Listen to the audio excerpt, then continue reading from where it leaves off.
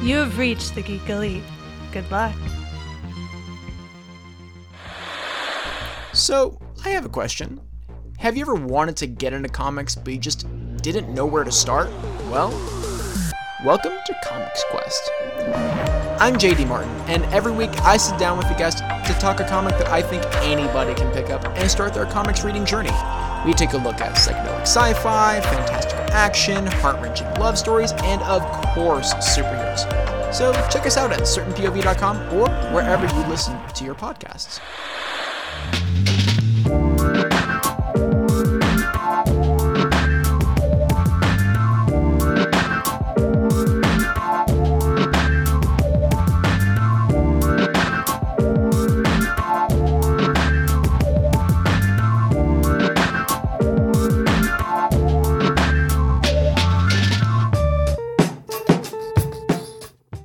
Welcome everybody to We Have Issues, Geek Elite Media show that's about everything literary. Books, comic books, webcomics, manga, and everything else you might be reading.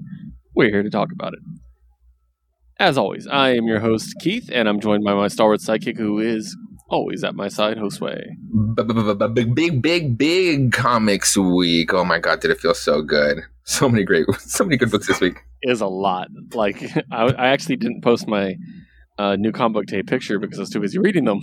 Dude, I didn't do my indie gig tweet because I was just like, we got busy with the guinea pig, but it was just like, fuck, you know what? I'm just gonna dish it all out because these are all fucking great books. Yeah, not only is it a massive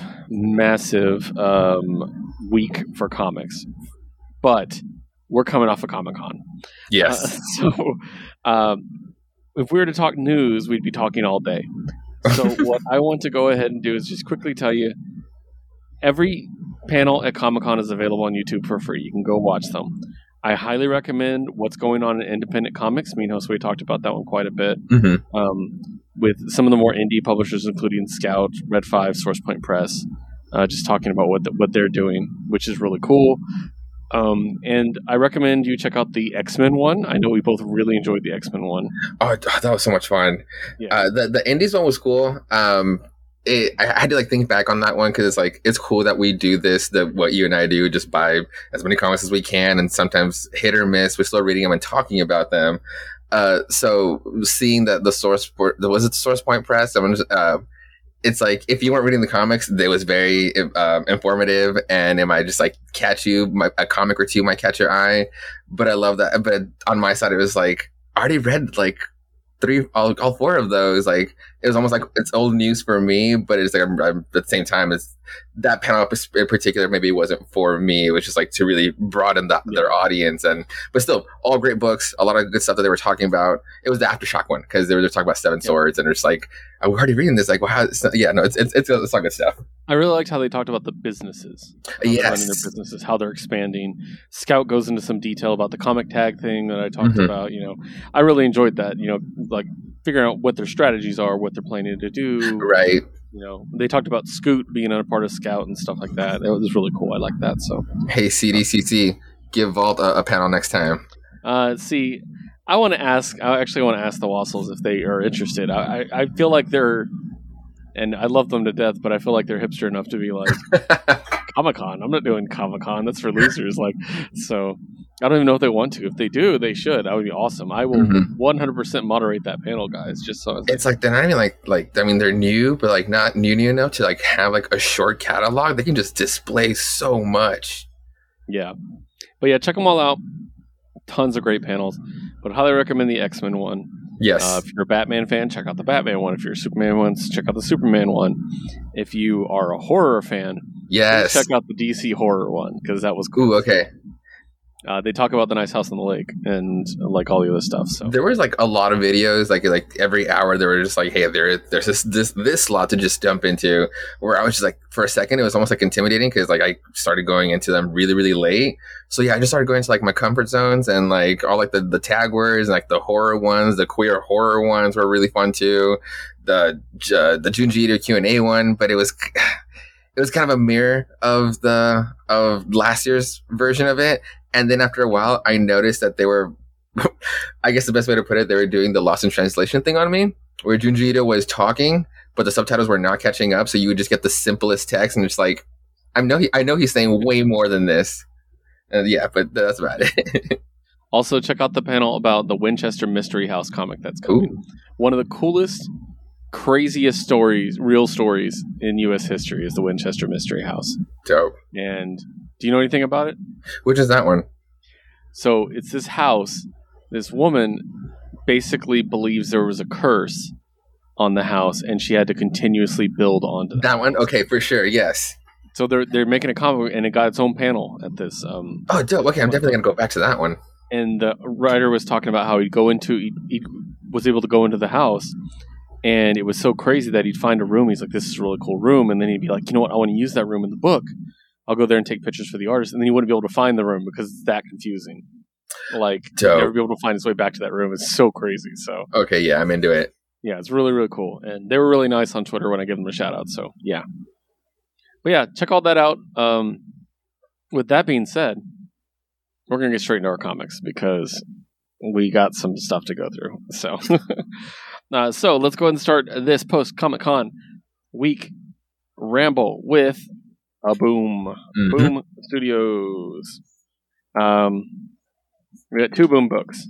Let's start with Good Luck number 2. Cool. All right, so creative team. Written by Matthew Ehrman, drawn by Stefano Simeone, letter by Mike Fiorentino. So we got a little more information about this world.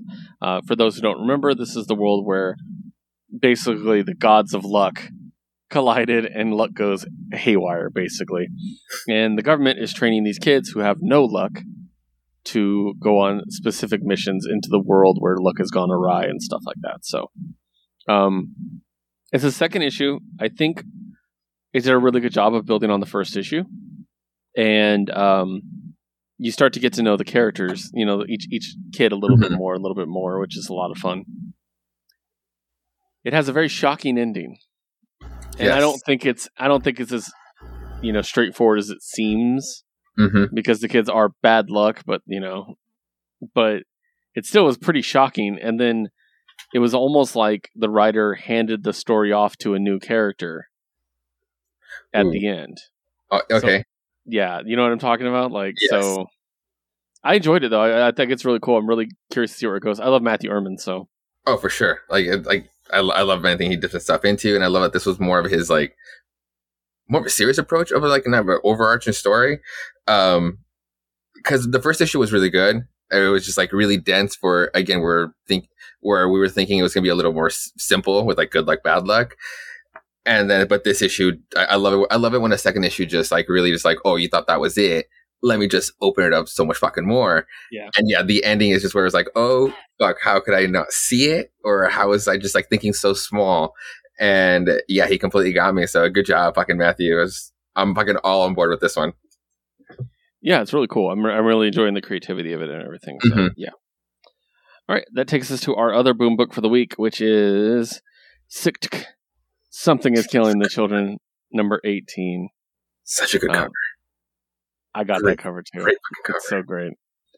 So written by James Tynion IV, or Tynan, excuse me. I discovered that during Comic-Con, by the way. Oh, okay. When they gave him his award, I was like, oh, it's Tynan. Cool. Yeah. Illustrated by Werther Dell'Edera, colored by Michele Muerto, and lettered by Ann World Design. So we're still in the origin of Erica Slaughter, and this is such a good issue of this book. So badass. Just little touches.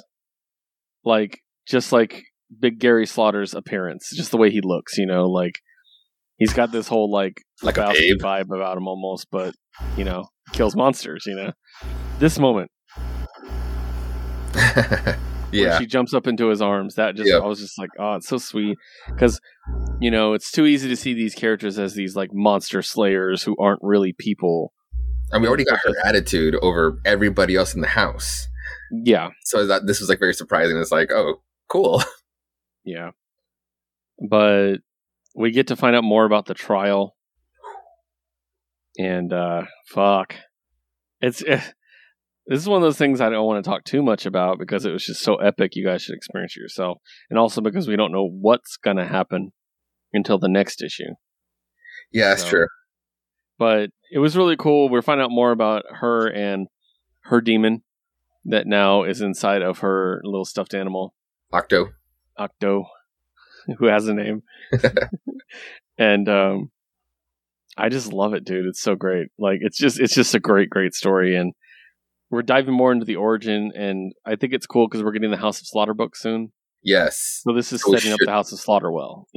We should get more of this shit, or at least like how it would play out differently for the other recruits, or how it was for Eren. Right. Because we know it's okay for her because we see her. Right. Later, or at least okay, quote.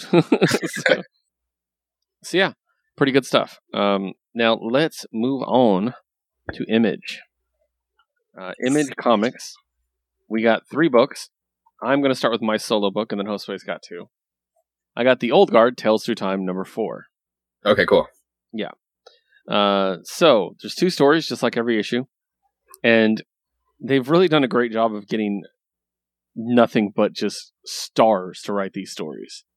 Like, we've looked at the other ones. I think Kelly Thompson did one. Just it's an anthology one, yeah. Yeah. So, this has 2 stories. The first, then Josue, man. First one's written by Matt Fraction. Nice. Yeah, with art by Steve Lieber and colors by Daniela Miwa. The second story is by David F. Walker. Ooh. Yeah, okay. with art by Matthew Clark and colors of Rebecca McConnell.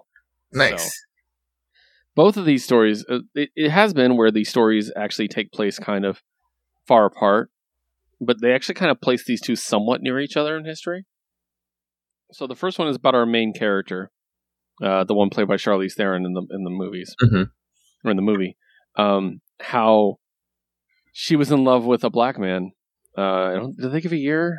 I don't think they give a year, but like in a southern town, and they lived together and stuff, and they were in love, and the neighbors were kind, and she was there, the entire time, and of course she doesn't age, and so they're living together, and she's like, it's a fine place to die. Well, for everyone but her. What happened to your wife? What happened to your daughter? What happened to your granddaughter? Only a matter of time. And then she decides to leave to prevent him from the pain. And that's when the villagers decide to kill him. Yeah, so they end up burning the house down with him inside.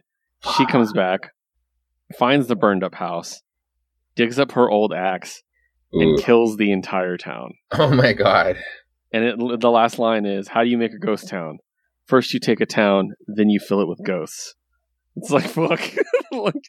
Damn. And then the David F. Walker one is one of the guys in the story, which I really like this one. Okay. He's basically in a Confederate uniform and during the Civil War, and he's injured on the side of the road. And they're like, Jesus, mister. Like, some of the Confederate soldiers find him. They're like, Jesus, you look like you were dead. He's like, no, I'm okay. I'm like, well, join us. And so he walks with them. And in the middle of the night, he kills them all and frees the slaves they were trying to transport back, right? Yeah. And then he lays down on the side of the road to pretend to be injured again. He's like an inside spy thing. It's so good, dude. Yeah, I really, really dug it. So, the next issue, we do know one story is going to be by Jason Aaron. So, cool. That'll be cool. Yeah. But I'm excited. It was really, really, really well done. I love the Old Guard stuff. I just dig it, so.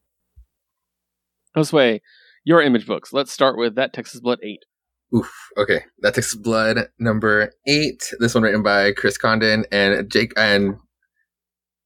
by Chris Condon and Jacob Phillips. It's really how they're how they're credited. So I'm pretty sure Jacob Phillips is the artist.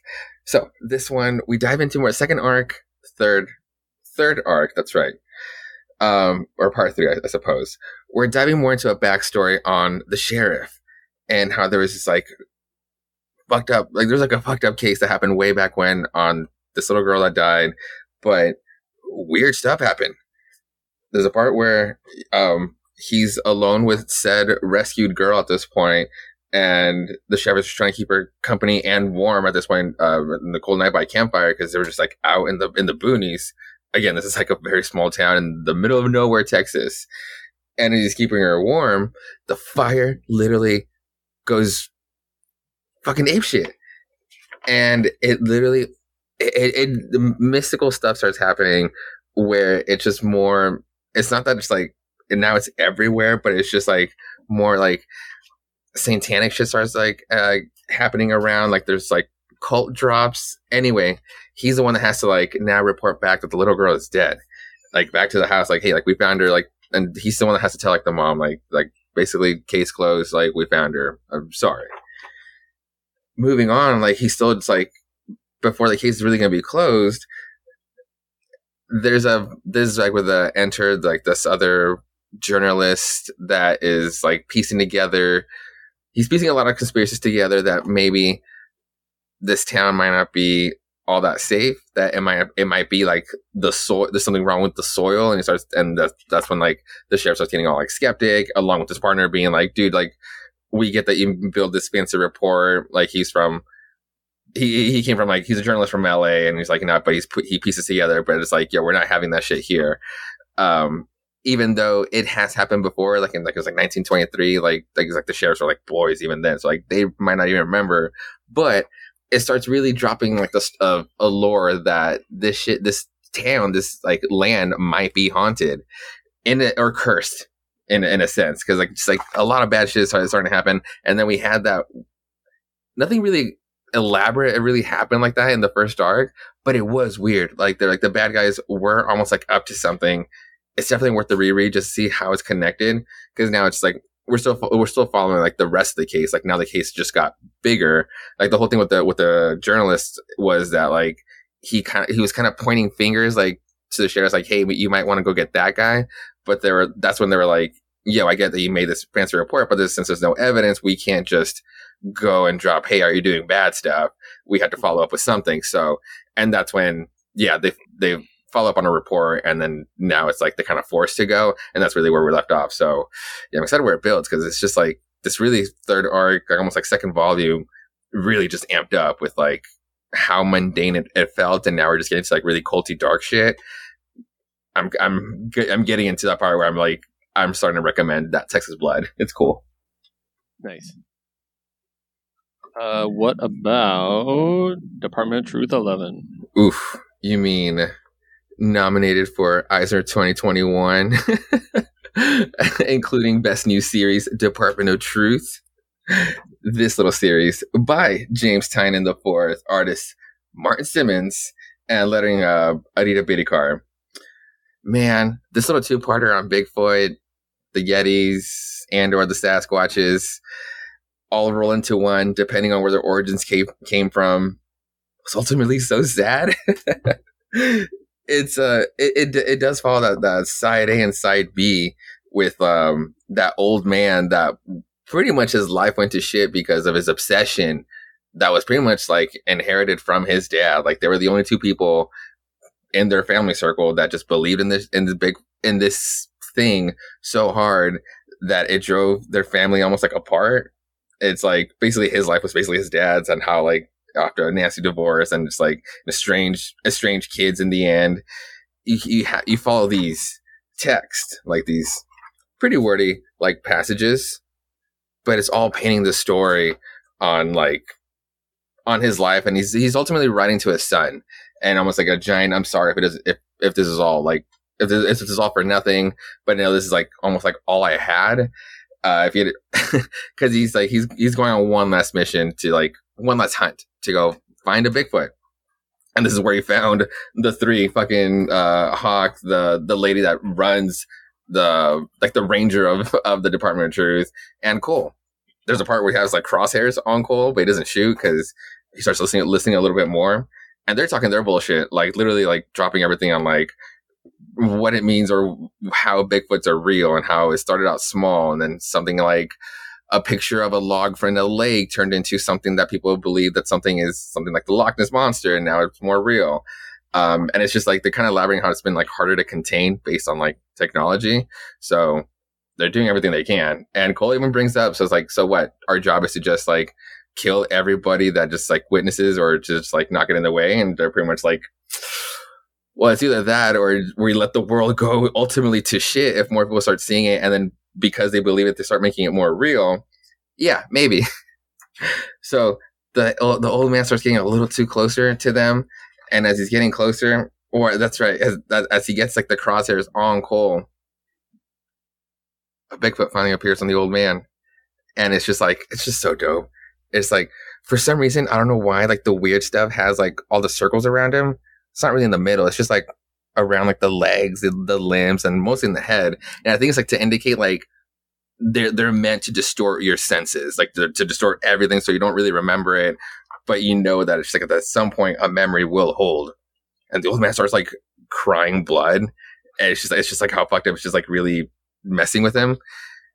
And right before it's gonna like lunge at the old man, at least like the Rangers were able to turn around, because he was like right behind them. They were to turn around, and the Rangers like shoots the Bigfoot in the head and kills him. And then there's like the fucking like crazy moment where like Hawk just like goes to the old man and it's like, how long have you been looking? And I first read it as like, oh shit, like how long has he been like behind us? Like, how much did you listen? And he replies, 50 years, like, because that's how long this whole thing, this whole obsession has been killing him. And Hawk just has a tender moment. This dude who says like heinous shit, like he says like fucked up shit sometimes, where he's like very insensitive stuff based on certain like conspiracies, but that's just because like how hardened and how calloused he is based on everything he's had to do for us. In this case, he sees the old man. I don't know if he sees a little bit of himself, but he's just like, yo, it's cool. You got it. You found it. You're able to let it go. You're able to put it to rest. And he almost like, he hugs the man and just like, and he just says like, hey, it's okay. Just like 2 little words that could just mean the world to somebody. And he literally lets him walk away. And they question Hawk, of all people, are just like, you're just going to let him? And it's like he won't, like, he's like, nobody's going to fucking believe him anyway. But it's also the first time you get a shot of his face. It's always like, the cap is too low or it's just shaded over. Yeah. And it's like, yeah, this dude has like seen and done a lot of fucking shit. So to just see him, yeah. And now it's just like disposing the body of this Bigfoot. And yeah, and in the end, you just get like one last, like the last passage of the old man to his son, and just being like, it's not really like, yo, I fucking found him. It was just like a letter sent to him before he went on this trip. Because this guy was just going to keep going into the woods until he found this thing, whether he was going to come back or not. But the son was going to get this last letter. And there's a picture, like a young picture, an old picture of them, like just like younger, like the son's older, like almost like probably like the last good picture they ever had together. It's just like, it just got really fucking sad. It's like, oh man, this book, man, it's so good. Nice. All right, let's move on to Source Point Press. Oh my god! I just want to like a little preview for next month. Yeah, this fucker's gonna dip into the Ruby Ridge shootout scenario, and it's like, what the fuck are you gonna say, dude? What are you gonna spin on this thing? I'm excited. I shouldn't be, but it's just like comics, yeah. All right, now on to Source Point Press. Yes. We got 2 books. We each got a solo book. So, I picked up Runes, Son of the Black Wolves, number 1. So this is a Viking tale. That looks cool. Yeah. The creative team, it's Ivan. Oh man, you guys are going to give me a hard time this week. Ivan Lascitignola. Art and co-creation by Francesco La Quinta. English translation by Alicia Teruggi. Colors and lettering by Ivan and Alicia. We'll just leave it at that. So, okay. This is really cool. It's very much a European comic, and before I even read translation, I was like, yes, this isn't from the US at all. Okay. Because, like, well, you read enough comics now to understand this art. This is European action art. Oh, absolutely. You know? Yeah. So basically we have this Viking, and the story is he's the sole survivor of a shipwreck. And he lands in the UK, where their mortal enemies are. Mm-hmm. And he's basically left alone entirely. And you find out that what happened was he was taken by other Vikings as a captive. He was basically going to be put on trial for murder, and he's like, I didn't do it. It's very clear they were like, they were setting him up for something for some reason. And then the boat sank and he gets away. So he's like, well, I get away and all this stuff. And he's trying to find his way, and it's really cool. It's very bloody. It's very violent, as a Viking book should be. Nice. A bunch of farmers attack him, and all he has is like, he found like a stone hammer, and he just wrecks them all without trying, really. Like you can see here. Oh, okay, nice. Yeah. A good like head smash, like pop. Yeah, pop. Well, then he finds out that one of the other Vikings also survived the train wreck or the boat wreck, and runs into him, sneaks up on him, and fucking executes the guy. Like, just straight up kills him, like for betraying him and stuff like that. So, and then it takes an interesting turn because the other villagers are like, "Oh no, there's a Viking here. Let's go find help." And then we see this chick, who is a witch. Nice. And she raises the dead. Oh, cool. To go hunt him down. And then he gets captured by some villagers too. So it's just really cool. A lot going on in the first issue, but not a lot of characters really meet because he basically kills everybody he runs into, so that helps. But I really dug it. I'm digging this. I don't really have a Source Point Press book right now, so I think this is going to be my one. So nice. Yep, I dug it. All right, why don't you talk to me about Cult of Dracula 5? Cult of Dracula number 5. Writer/creator, pre-property, right? Rich Davis. Artist is Puis Calzada, and colors by Alex Zeef, and lettering and design by Dave Lentz. So this is where it really starts deviating from like the source material, and starts really becoming its own thing. Since the last one, we start to branch off on like how Dracula was Lilith, the first woman, the first Spawn lady to really turn on the big guns upstairs. So leading lady in my book. Yeah, and this it's playing 2 stories. The story really, really fucking loves It's Lucy, because it's like half of this book is about her. And the other one is about Mina. How Mina is like the in this case, it's not it almost makes like the movie just like more creepy, because in this case Mina is a descendant of Lilith. It's just playing that trope. So it's not going off of like my long lost love. Meanwhile, Lucy is just like having one last conversation with Arthur and being like, yo, when we were together, like it was cool at first. It was fucking great at first. But then you were the one that distanced yourself. She starts like just pointing fingers and it's like, you were the one that really fucked all this up. So it's really what drove me here. And it really started with like, so did you come to kill me? And she was just like, no, like I was, but seeing you right now and like talking it out right now, and it's like, no, I'm not going to kill you. So it's just like, they have like one last kiss, and just like, she just has like her last words with them. It's like, and it doesn't hurt for long. It's like the heartache, dying. It's like, but you said you wouldn't hurt me. He's like, I won't. But my fucking new sister said, fucking sure will. So they had their way with him, and yeah, the dude's pretty much bugged. Anyway, back to the story, to fucking Mina. She's just like coming to grips, and she almost has like a choice. Like she doesn't have to like succumb to like be like the next in line to like the next heir to Dracula, basically. And she starts, I don't want to say, she basically like says like, fuck yes. But the way she talks is like, it almost sounds like she is being entranced to saying yes, but it's not at the same time. I don't know. It's, I like how this book was definitely the most vampire book of them all. Like these last 2 issues have just like been better since it started like deviating from the actual source material. Like it should have been its own vampire book maybe. But yeah, it's Cult of Dracula. It's just, in the end, it's just silly. It's just like a fun, silly book. Nice. I might have to pick up that trade. Yeah. Oh, visually, it really looks great. I mean, honestly, no. Like once you get like the boom, this is Dracula. You're like, oh fuck yeah! Like I'm like, this is why you stay for the book. Yeah. All right. Let's go ahead and switch to another publisher, Josue. I need you to talk to me about Behemoth Comics, and You Promised Me Darkness 4. Yeah, You Promised Me Darkness number 4. Daniel Connolly's You Promised Me Darkness. And Annabella Mazzaferri, I believe she's the translator. So, this is what's his first name? His first name?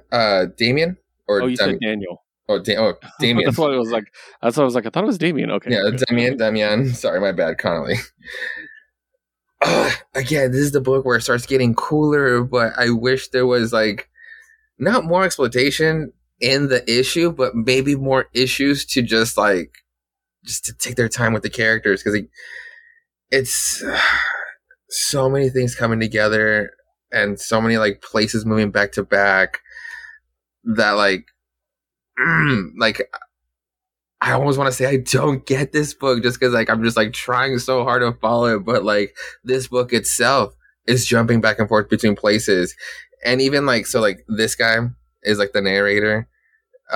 It's right. I call him the Abe Sapien of this book because he really is like the smart one, but in this case he's just like the goofy version of it. But he can just like speak. He just gets like hella meta, and he says at one point and drops the word meta, but at another point it's just like. Look, it even says like he's explaining what's going on, and then purpose is in the face of a new battle. Wait, am I confusing you? Doesn't matter. Keep reading. It literally jumps scene, and it doesn't even want to tell you what's going on. And that's what's so frustrating about this book, because like it's really fucking cool, and visually with some places just being almost like negative spaces instead of just like a complete black and white page. I just want to call them like negative pages, and they're just such a cool design of a book, but. I want to be able to be like, yo, I get what's going on. Or like the next supposed to be like twist. I want to be like, holy shit, that was fucking heavy. But it's almost like I barely know any of these people, but they all seem so important coming together, or like with their cool, like weird comet powers. Oh, you promised me darkness. Just answer me some questions. Nice. Okay. Well, then let's move on to Magma Comics now. Yes. Go ahead and tell me about Modern Frankenstein. Modern Frankenstein, story by Paul Cornell, art by Emma Vieceli, colorist is by Pippa Boland, and lettering by Simon Boland. So, sexy times, Frankenstein times. Oof. And now we find out that the doctor, the one that started getting super sexy with Jason Frankenstein, they got pregnant somehow, even though they were supposed to be using protection. But I guess sometimes we're just too much fun, and then it's like, oops. So, now it's just supposed to be serious, because she does sound like, yo, this happened. And he's just like, oh, yeah, fucking great. And she just says like, yo, I'm still not sure. And he's like, yo, your fucking choice, but I'm all on board if you go with it. So, since we're doubling down and getting serious, it's time to meet Mom. Actually meet Mom. And this, like, her mom, who's, I think her only family right now, like, left, who had, like, dementia, like her mind was just like really going at an old age, and it was his potion, his concoction, his serum that made her better, like basically like Dawn of the Planet of the Apes like scenario with John Lithgow. And he comes over to dinner and starts being this like in no way because of race, but he starts like dropping this like elitist ass like shit like on the mom, where it's just like wow, oh, like he just starts getting like mostly scientific, or like or like at some point like religion is bullshit, where it's just like maybe not at first dinner, bro. And he's just like they just have it out outside. There's like a fight outside, and just like, and there's like a no, I'm sorry moment. It's like, cool, we're all back together. So yeah, he starts showing his colors. Like we finally start seeing the monster that is this Dr. Frankenstein, and what extremes he's able to do when he's actually alone. And then also the doctor, I fucking suck that I'm forgetting her name, but she starts finding out or starts researching on what he's actually doing. And there's a particular email that, because a lot of the experiments aren't working, the experiments or like the process that she really does believe in his work. She's not just like just being all lovey because he's like super handsome. She really does believe on this solution, but it's not really working. And so she finds the email on like maybe like a hypothesis that like maybe it'll work with an actual like newborn specimen from birth. And it's like, uh-oh. So that's where the uh-oh got left off. And I think the last one might be the last issue. Does it say to be concluded? Where's the page? Fuck, every time. Yeah, to be concluded. Next issue will be the last issue. I'm very sure she'll be like, yo, what the fuck are you trying to do with this baby? Yeah, definitely. Sounds like a ride. It's a ride, dude. It's like even like Nick asked me like, yo, like, how are you liking this book? And I had no idea how to answer it. Also because there was like a kid like in like right behind it, like in his corner reading a comic book. So I didn't want to be like, yo, this like it's just like afterwards I knew I should have said this book is all work no play, or yeah, all play no work. But I just like it was just like I didn't know what to say, because it was just like dude, it's all sexy times in this book, and now it's coming together or coming apart. Yeah. All right, shifting gears to Aftershock Comics. We got 2 books from Aftershock. Mm-hmm. Let's talk about Phantom on the Scan number 4. Now, before we get into it, I'm going to say I did purchase it, but I didn't get a chance to read it because I actually missed issue 3, so I'm trying to catch up before I do. Okay. So I'll do the creative team and you can tell us about it. Written by Colin Bunn, drawn by Mark Torres, letter by Dave Sharp. Okay. First and foremost, definitely. And if you're reading this book and the series, listen to the music that it drops on you, because it's not. I saw the QR code. It's not your songs. It's not even just like an instrumental. It's just more like what a score would be, or like what noises or parts would sound like. It's so cool. I fucking love how every single time how they just come out, because they would be instrumentals, but just not in your regular conventional sense. That being said, God, I don't want to spoil it too much on this one, because it's like our characters finally get a breather from like going from place to place and getting short answers and then being like, we gotta get the fuck out of here. They're finally able to almost like to talk to each other and like actually have some character development. So I don't want to like dip in too much, especially if you're a little behind on this one. But it's still really good. It's probably one of the better Colin Bunn books out there right now. I just like the art style, like definitely with like the music. I love how like the art, definitely Mark Torres just excels on like painting these like bleak scenes. It's like the best way to put it. And it's like painting almost like, and we're having this like this gray touches to them without just like really without diluting it too much. But I'll show you one page that's not really a spoiler or anything since you've seen this character. But like, you know what I mean with this art? It's just it's so badass. Like, it's like the art really excels. Like, it really pushes the story in this one. Really, really loving Phantom on the Scan. Nice. Next up, our other Aftershock book, and one I'm so excited for. I actually forgot this was a book. Nice. And when it came back, I'm like, oh yeah, I love this. I can't wait, because I was so excited about it before, and I just kind of forgot it was out there, which is Seven Swords number 2. Yes. Written by Evan Dougherty, drawn by Ricardo Latina, colored by Valentina Bianchoni, and letter by Dave Sharp. So this is the one about D'Artagnan after the fall of the Musketeers, and he's out for revenge, wants to take out the Cardinal, and he is basically told you need to find these 7 people to fight with you and have this awesome swashbuckling adventure. And so this is issue 2, and we get a little bit more lore about why they're coming together. And we find out that it's all about the Morning Star blade, the blade that was fused in or forged, in God's love, and it's the only weapon that can defeat God, and it's the one that Satan / Lucifer used, and failed, and so it was destroyed at that time. Well, the blade is in one place, and the hilt is in the other place. So if you can get them together, boom, you got the Morning Star, most powerful blade ever. So D'Artagnan's like, I don't care, I just want to kill the Cardinal. That's basically his whole motivation. And if there's no Cardinal, there's no bad guy to hold the sword, so done. Yeah, exactly. That'll work in the end, so that's good. And he's with Sister Catalina, who we met last issue, who is awesome. And then we get the awesome montage of recruitment, like in every heist movie. And I love it. Where they go and they encounter Cyrano de Bergerac, who is just seducing all the women from a distance because they can't see him. Because he's obviously got the big nose and he's, chubby and stuff. But the girls are like, damn, this guy's hot. And then they get interrupted.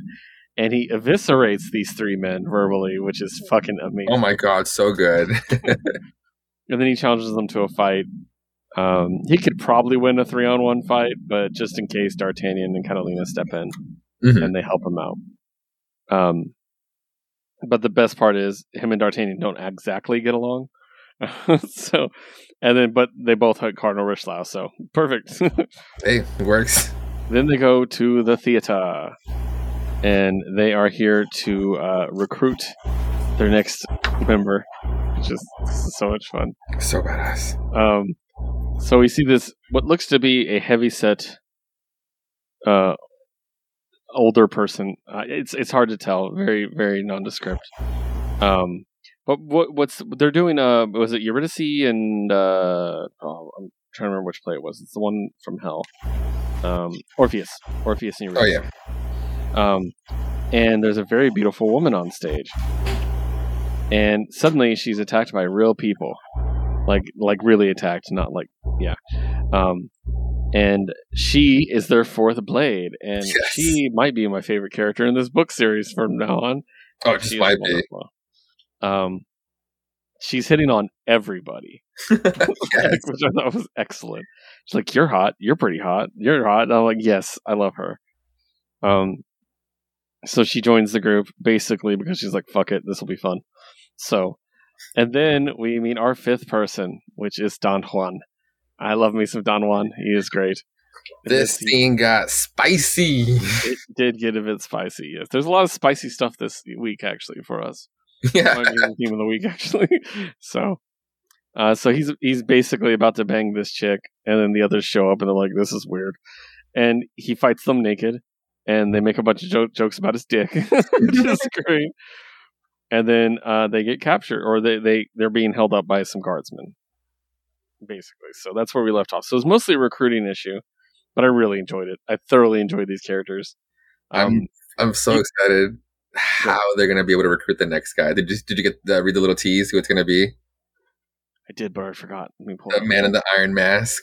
Yes, exactly. So all these characters, all these like inclusions, and now it's like, oh fuck, they're really going all over the place. Fucking love it. I love that both fucking women on the team are just like actual, like just badasses. Totally, yeah, 100%. So I really dig it. You know, I'm a classical literature person, so yes. I love every one of these characters. And so yeah, so those burns that he was like, I mean, like those seductions at first, and then those like fucking burns outright, like back to back. It's like, oh, this dude really does have range. This dude fucks. Yeah. So really dug that. I'm very excited to see what else we get from that because I love that series, and hope we get quite a bit from it. So moving on, let's talk about Vault. Man, last week we're like, no Vault books this week. Well, Vault made up for it. Yeah. So, once again, all cards on the table. I was not able to pick up Witchblood 5. I didn't even know it came out this week. Ooh. It wasn't on my list, and there was absolutely none on the wall, so I didn't know any better. So, I'm going to let Josue start by telling me about Witchblood 5. Well, first and foremost, the cover. I had to go with the variant, the big red tarot. Fucking big red in the tarot form. It's like, I have to. I have to get that because it wasn't all the tarot covers. It wasn't even because it was like the only copies like left available were like just these variants, but it's like, yo, this cover fucking is awesome. The other variant was the connecting one. So as if you've seen, it's like the big like it's like one of the, it might be one of the goddesses just being super badass, but I'm not collecting the connecting one. So this is the other one, but fucking hey, this is just like so good. Anyway, this one, another book by Matthew Ehrman. And created by Lisa Sterle as well. Colors by Gab Contreras and lettered by And World. I almost like I have to be so light in this one because it's okay. I mean, like synopsis at least. Yes, we visit another random town around the Southwest that is in need of help. Only in this case, again, like the actual three leading ladies have to work together, so you do get a more character development instead of just like saying the next line, the next quip to each other. There's still some of that, but at the very least, like again, like this book, the one that really shines is fucking Big Red. Yana is still very much like it's all about my book, but I love that she's the one that keeping the peace in this one. It really shows like she's kind of like the middleman on like the three different roles that they have. I guess like they're both like Atla and Red are like hex hunters. And obviously they would be hunting Yana. When in this case they have to work together because of the vampires. But but they really just like almost like come together in this one just to be ready to face the actual vampires.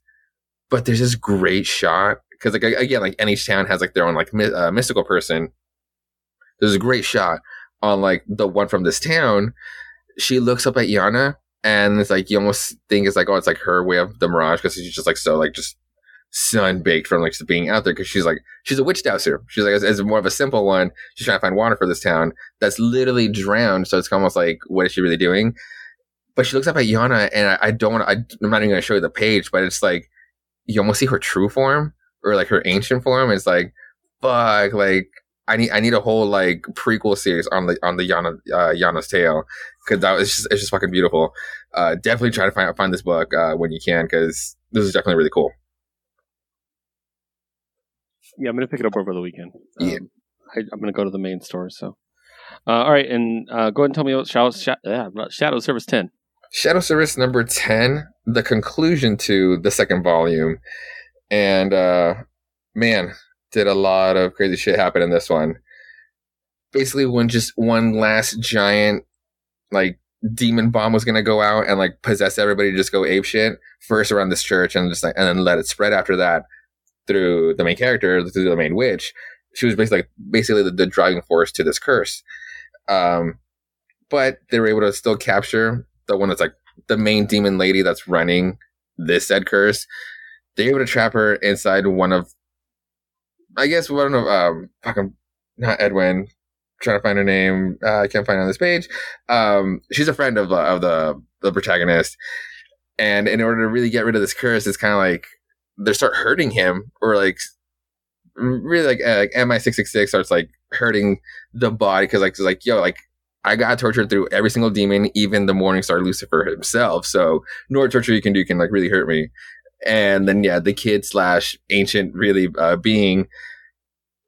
So the torture dude comes, right? It's always like little boy like just like asking the questions, but he gets like his hitman, and he comes like with this like oversized like industrial pliers. So like, oh shit, here come the fingers. But he instead just like stabs the whole thing in his chest. So it can hurt the demon. You're like, oh fuck, okay, we're just like going ape shit on this one. So yeah, in the end, they have to kill the body. They have to kill his name is Quill, in order to finally get rid of like that demon, or at least for her to go back to hell. Mission accomplished. Everybody is saved, or at least like the people left in the church that are not dead, based on like this like giant snuff orgy that was started ensuing, and it's like this rage chaos. So they're just like, oh fuck, that's just, maybe I'll forget about this, because they don't really address it, or some sort of like news segment where like, and another news, like people are just not dealing with it at all. They just don't address it.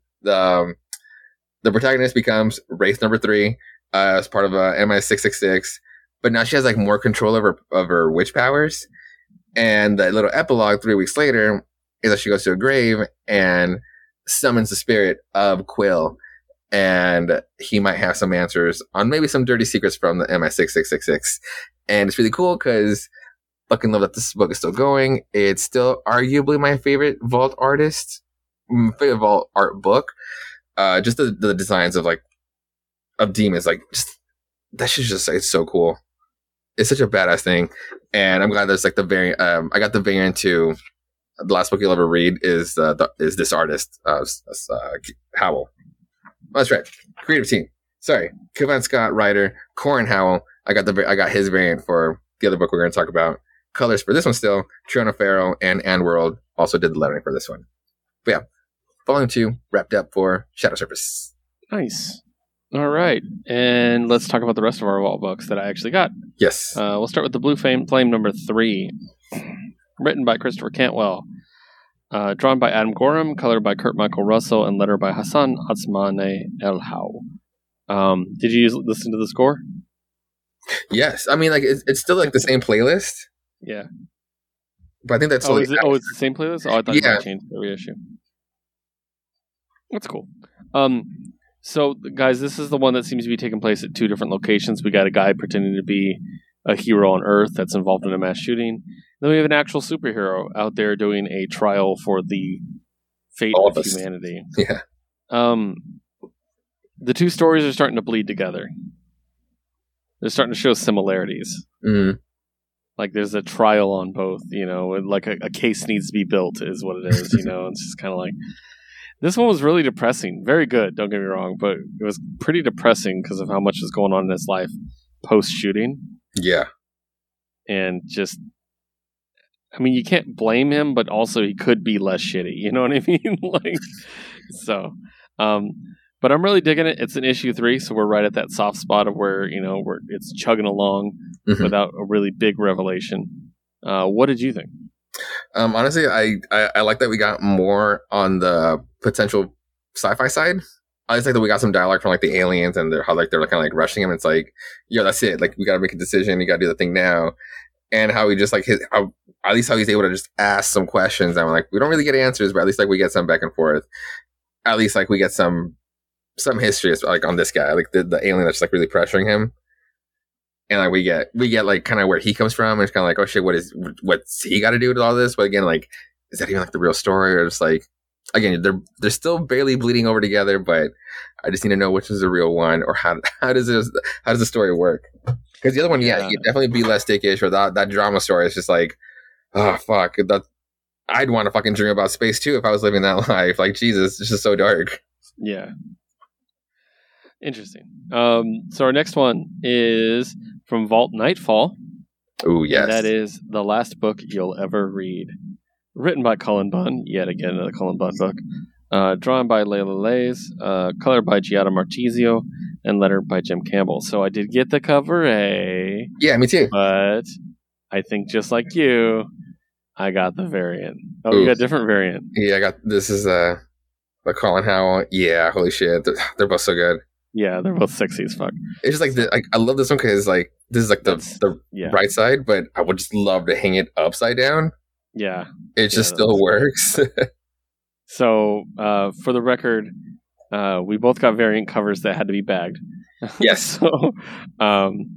So you can imagine what they look like, but your imagination will fall short, I promise. So they're great.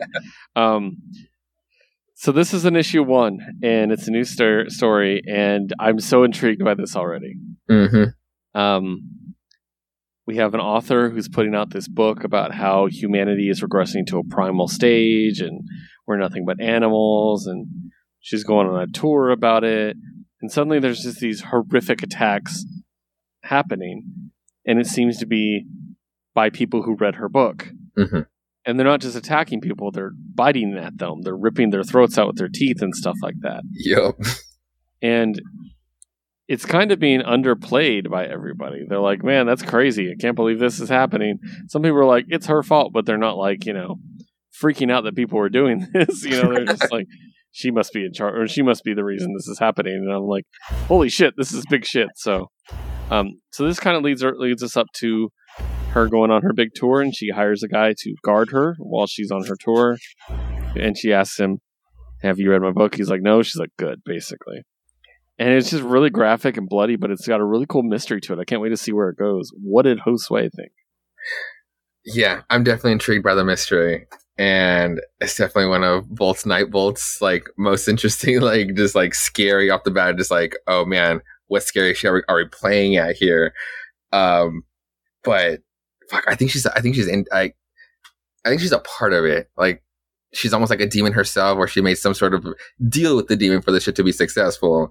And now it's all like, I don't even want to say backfiring on her. It's just like, I'm just so curious why she's so calm about it too. I'd be fucking horrified if like my book was like causing all the shit, but even like still seeing an attack firsthand coming at her, her reaction to the bloody book, and it's like, oh, this one has seen some days, right? And just like almost like she liked the way that was supposed to look like, and it's like, this book is just so dark, and it can just go. I mean, especially with those spicy ass covers, like this book just can go anywhere, and That's the thing.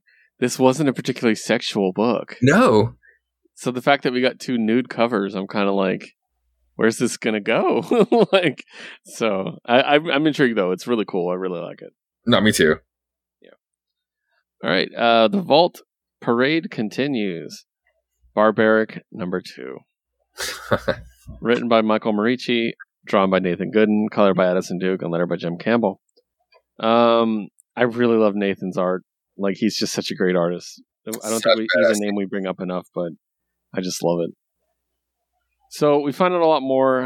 Obviously, in the last issue, we found out a lot about our titular barbarian and his axe. Well, this issue was dedicated to the witch he met, Soren, and her origin.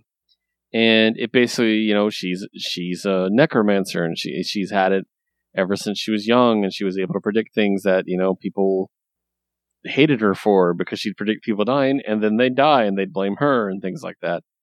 And it's just really cool. And she's taking him back to this temple where she was trying to meditate and found out that the abbot was actually probably demon possessed.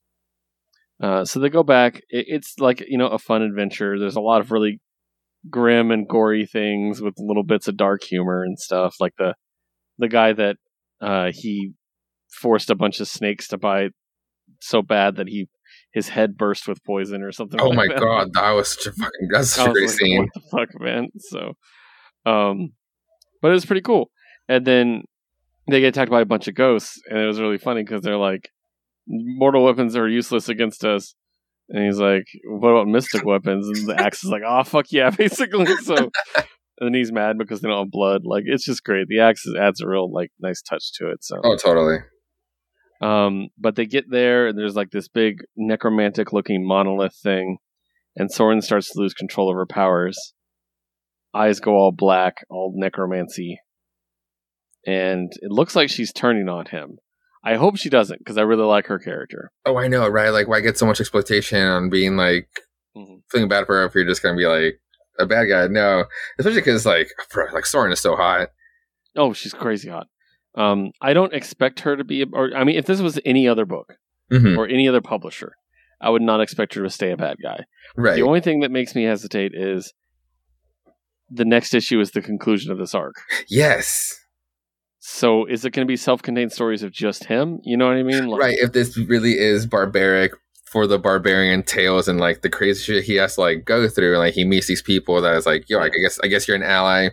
I guess you're not an ally. And here's this fucking axe. Yeah, Conan didn't have a sidekick. You know what I mean? Yeah. He just walked around and did his shit. So I'm curious to see where that goes. This the axe is just so fucking cool. The dialogue, all the shit talking is great. The blood drunk is awesome. But they go into a dark cave and it literally lights up. And such a cool touch. Does it to just the mysticism, towards where does this thing really come from? And it's just such a cool design. Yeah, totally. All right, that takes us to our last Vault book, which we always save for last. Yes. Money Shot 13. I could not find the variant cover for the record. No. I know. It's great. It's so good. Especially because it's her, the new one. Which, she's disappeared. I need her back. Oh, yeah. Yeah, she has to come back. Yeah. So, written by Tim Seeley and Sarah Beatty. Drawn by Caroline Leigh Lane. Color by Kurt Michael Russell and letter by Crank.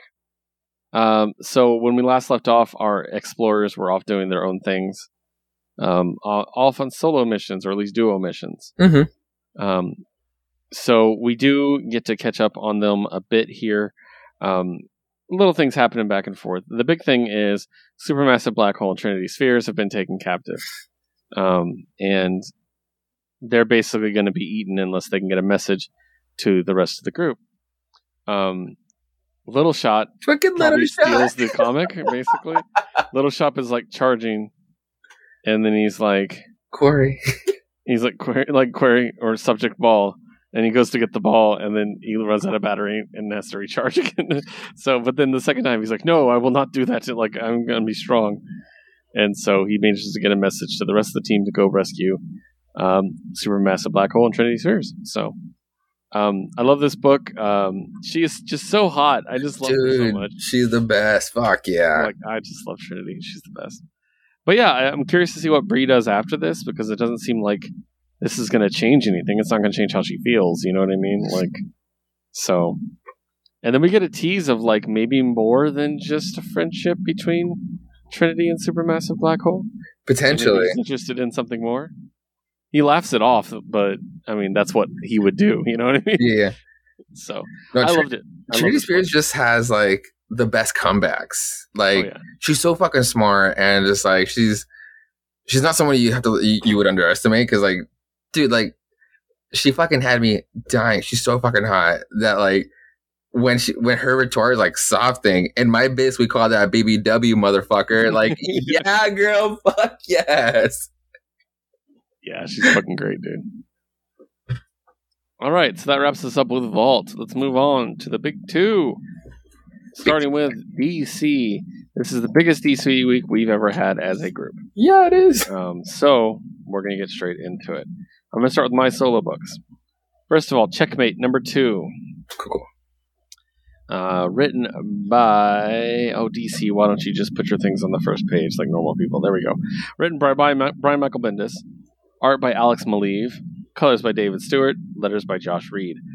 So once again, this is about how Leviathan is now basically the big spy organization in the world, and Checkmate is formed once again to try and basically slow them down. Is the best way to look at it.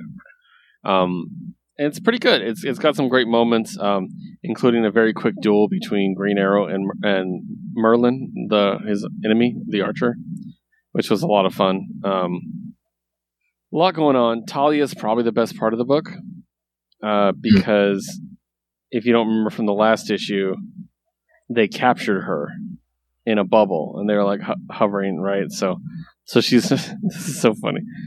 So she's like in this thing, and these guys come up and they're talking shit. They're from the League of Assassins, and this dude's like, "You used to torture me in the League of Assassins. You used to beat me for no reason." And he's all talking shit. He's like, "You're defenseless now."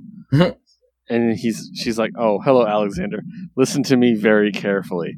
And the next panel is all of them dead and her gone. Holy shit. Oh, that's awesome. Like, I just love Talia. There's so much potential there to do something with it. So, but in the end, she's about to die by the bad guy's hands. And who shows up but Superman? Oh, damn. To save her. And the guy from Leviathan goes, "My goodness, an alien from outer space just invaded my country." So I don't know if this is going to become a political thing. You know what I mean? So yeah, really good. I like it. I like when DC gets all political intrigue and noir. Like, they do it really well. They should do it more. So yeah, dig it. Next up, Detective Comics 1040. You ready for the deluxe cover? Yeah, let me see. Oh, damn. So good. Give me that Batman bondage. So Batman spends the entire issue in prison, basically, as Bruce Wayne. He turns himself in because he was framed for the murder. And basically the whole thing is he's going to have to stay in there over the weekend while Barbara basically sends the evidence to the police to prove he's not the guy that did it. So he spends the whole weekend next to a guy in a suit who's drunk. And we also find out that Huntress, who was infected by Hugh Vile, she's clean, but she's escaped from the hospital. And she was under her real name, by the way, under Helena. So, okay. So the drunk guy, in the middle of this issue, this is really interesting. This drunk guy wakes up and he looks over at Bruce and he's like, "Hey, you're Bruce Wayne." He goes, "Yes, I am." He goes, "You know what else I know?" And guy's like, and Bruce is like, "What?" He goes, "You're Batman." And Bruce is like, "What? Why would you figure that?" And you find out this dude was witnessing a fight between Joker and Batman and ran away, climbed a fire escape, and got on the roof just to hide up there. And then afterwards, Bruce came up there, didn't see him, and just like adjusted his mask and showed his face, and the dude saw he's Bruce Wayne. So Bruce actually made a mistake, which I really liked. That's really cool. I actually like the suit, the kind of the throwback Jim Lee suit. Yeah. From like Hush. It's really cool. Yeah. And then the dude falls asleep drunkenly. Next day, he wakes up and he does not remember the conversation. He doesn't remember anything he said to Bruce. He doesn't remember that he's Batman at all. Wait. And I'm like, well, that's interesting. Also, the townhouse that Bruce has been staying in with all the other rich people, Penguin blows it up. Oh. So they're on the hunt for the Penguin, or for Batman. And then there's a backup story in the back here about Man-Bat. Basically, Man-Bat has died, and it's like the story of how he died, and it was really cool. I'm not going to get too much into that, but it was really, really good. So now, creative team. So it's written by Mariko Tamaki, drawn by Dan Mora, color by Jordi Belair, and letter by Aditya Bidikar. The backup story has Dan Waters writing, Max Rayner drawing, Arif Prianto coloring, and Rob Lay lettering. So that leads me directly into my next book, Batman Secret Files, Huntress #1. Nice. Deluxe cover.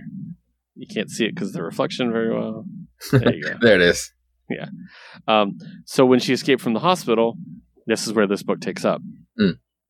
Basically, she discovers because she was infected by Hugh Vile, even though it's been removed, she's still connected to him and she can see what he's seeing. and what the other people who are infected are seeing. So basically, she sees hundreds of people around Gotham have been infected and no one knows.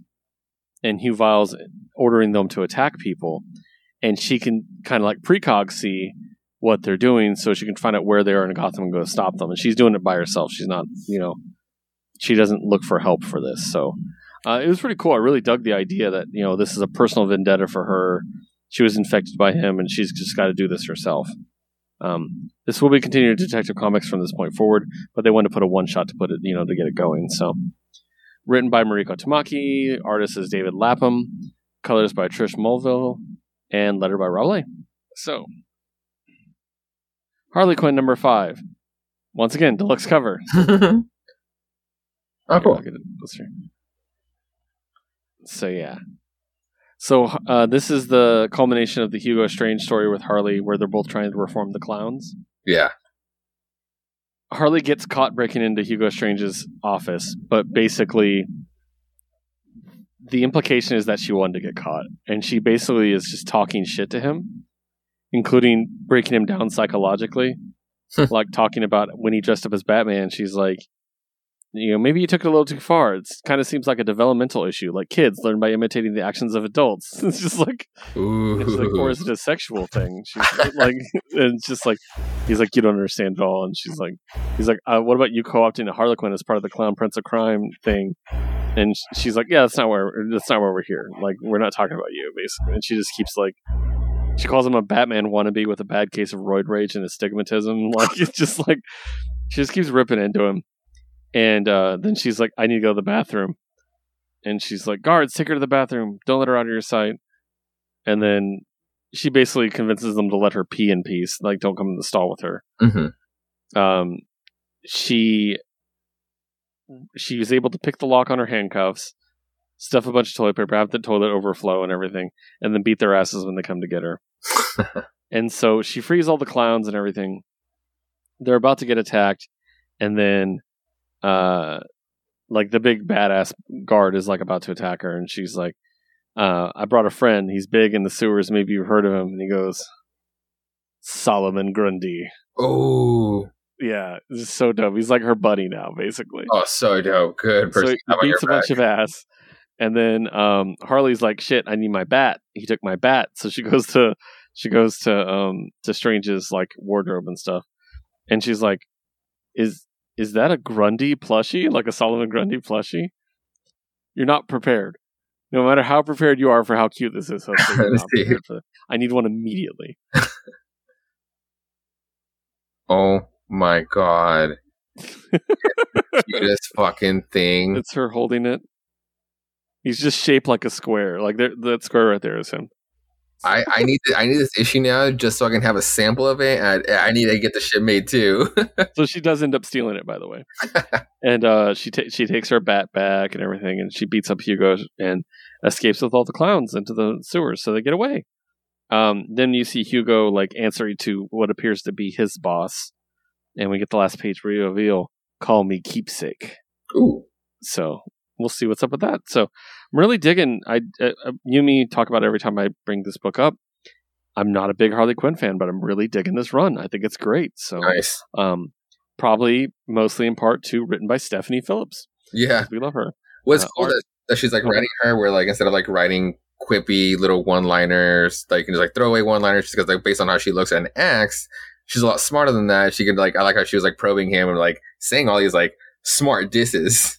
Yeah, and the writing matches the art very well. That's the other thing. So, art's by Riley Rossmo, colored by Ivan Placencia, and letter by Antworld. Moving on, Ruby / Justice League number 4. Premium cover. Nice. Like, yeah, that's Diana in the foreground. So cool. So this has actually been really cool. I've liked this series so far, but it's been very much like a traditional crossover where it's kind of like, what if these two met? And that's pretty much the crossover. You know what I mean? Yeah. But this one's taking a cool angle, and each issue we get more and more characters added. In this case, we get Aquaman and I believe Jade, Green Lantern, and I'm forgetting somebody off the top of my head. No, it was just Jade, yeah. So basically, Aquaman. Oh, by the way, okay, I'm not fully caught up on the Ruby show, but there is a ship in Ruby called Bumblebee, which is Yang and Blake. One is blonde, one has black hair. That's why they call them Bumblebee, because they're yellow and black. They've never made it canon, but this comic is basically saying it's canon. Like, and so it'd be the first canon LGBT couple in that book, I think, or in that show, I think. Nice. But they're basically like, don't look at her. Like, she's like, I know why you're looking at her. Like, there's tons of like, they're very clearly attracted to each other and jealous of other people becoming involved. Like, Arthur is kind of like, you're hot. And she's like, no, basically. So, so Ruby Arthur's cute, of course. Ooh, yeah. Yeah. So, but yeah, basically the Justice League and the Ruby group team up, and the Flash and Cyborg join from the last issue, and they get attacked by all these mind-controlled people. So the whole time, all these creatures have been mind-controlled, monsters, and now they're friends, right? And what they do, they're wearing masks, and when they're attacking them, and Ruby gets lucky and punches the mask off of one of them, and we get the big reveal of who is possessing them. Nice. Great Starro timing. the Conqueror. Great timing. The water is somewhere. Yeah, it's great. And then that's when Jessica Cruz, or I think, it's Jessica Cruz, not Jade, my bad. Jessica Cruz Green shows up. And they all have to work together to build a big spaceship to fly away and get away. So it was pretty cool. I really enjoyed it, and I'm very curious to see where this goes. I'll never not think that Faunus Batman is funny. It's the funniest thing. It's just his only power is echolocation. Excellent. They look like Mermaid Man with that starfish on their face. Yeah, exactly. All right, and that takes me to, yes, I do have more books. Infinite Frontier number 3, premium cover. So, ooh, cool. Psycho Pirate and Flash. So the last issue ended with the nuclear bomb going off, allegedly killing Cameron Chase when Captain Atom almost killed himself. So this one is dealing with a lot more of what's going on. We know that Alan Scott, Green Lantern, and Obsidian are looking for Jade because she was missing after that big explosion. We got Roy in space with the Black Lantern ring, and he's like, he doesn't want to use the ring because when he did, a bunch of zombies and shit came out. So he's leery about using it. We got the Justice Incarnate, or the multi-dimensional Justice League thing. They're doing their investigation as to what's happening. And we also see that Flash has been hypnotized by Psycho Pirate. And he's just running on a treadmill and doesn't know why. He thinks he's saving everybody, but he's, it's a trap. So, but yeah, a lot of stuff is going on, and the big thing with this one is we do get the reveal that Chase is still alive. So whether it's an alternate version of her or not, we're not sure. Also, Roy gets picked up by somebody, and they're like, hey, you need help, you need a lift, basically, in space, and he's like, sure. And he's talking, and then the guy uses this like sonic sonar thing and knocks him down. And then you realize it's Hector Hammond, the Green Lantern's bad guy. And he's about to kill him when he gets saved unexpectedly by, with this title is to be believed, Infinite Incorporated, which consists of Jade, who was missing. Nice. I think it's Atom Smasher in the background. Wildcat, female Wildcat. I don't know who that is. I know who he is. I just can't think of it off the top of my head. And then Power Girl in the front. So oh no shit! Cool. If this is a new group, I would read this book. So especially if Roy joins. So really cool. I'm excited to see what we're going to get from Infinite Frontier from here. Final solo book. I did not pick up Static 2 because I didn't know it was out this week. Damn. But I did pick up the other Milestone relaunch, which is Icon and Rocket number 1. Cool. Yeah, so we can talk about both of them. Where is the credits? So Icon and Rocket, for those who don't know, is a Milestone relaunch, and it's kind of a play on the Superman trope for Milestone, and which an alien comes to Earth decides to become a superhero. In this case, he has a spunky sidekick, a la like Wolverine and Jubilee, like their partnership for a while. Kind of feels like that if Wolverine was Superman, basically. Okay. So, written by Reginald Hudlin, pencils by Doug Braithwaite, inked by Scott Hanna and Andrew Curry, colored by Brad Anderson, and lettered by Ann World. They do a really cool thing here. So basically, they do make it so that, yes, he is an alien that came down to Earth, survived his planet exploding. Or it's actually his ship exploded, and everybody on the ship died. And when it landed, I don't think it gave us a year. Yeah, it did 1843. It landed in a field in Georgia in 1843. So there were slaves at this point. And two slaves are the ones that find it. They touch the ship. The ship reads their DNA, basically, and changes the alien, who normally looks like this. Oh, shit. Okay. To match with them, so it looks like this. Oh, okay. That's a little black baby. Yeah. They pick up the baby and run off, and then the white, slave owners show up, and they're like, "What the hell happened?" And the black people already left, right? So that's kind of his origin. He's going to be raised by slaves, but they escape, and he's actually, raised free and all this stuff. And we skip forward to current times where Rocket, which is his sidekick, she's kind of like on the bad side, or like doing some bad things, running with a bad crowd. They want her to break into this house. Now, if I remember correctly, this part is very close to what happened in the original story. She breaks into the house with them. He catches them, comes out all sexy like, because of course he's got to come out with his shirt off. Holy shit! Yeah. And he comes out. He's like, "What the fuck you doing?" And then one of the idiots shoots him. And he's like, "How come there's no blood?" And he goes, "Because I'm not bleeding," which is a pretty badass story. Like, I'm down with that line. That's a good line. It is. He chases them off. He's like, "Get your shit together," basically.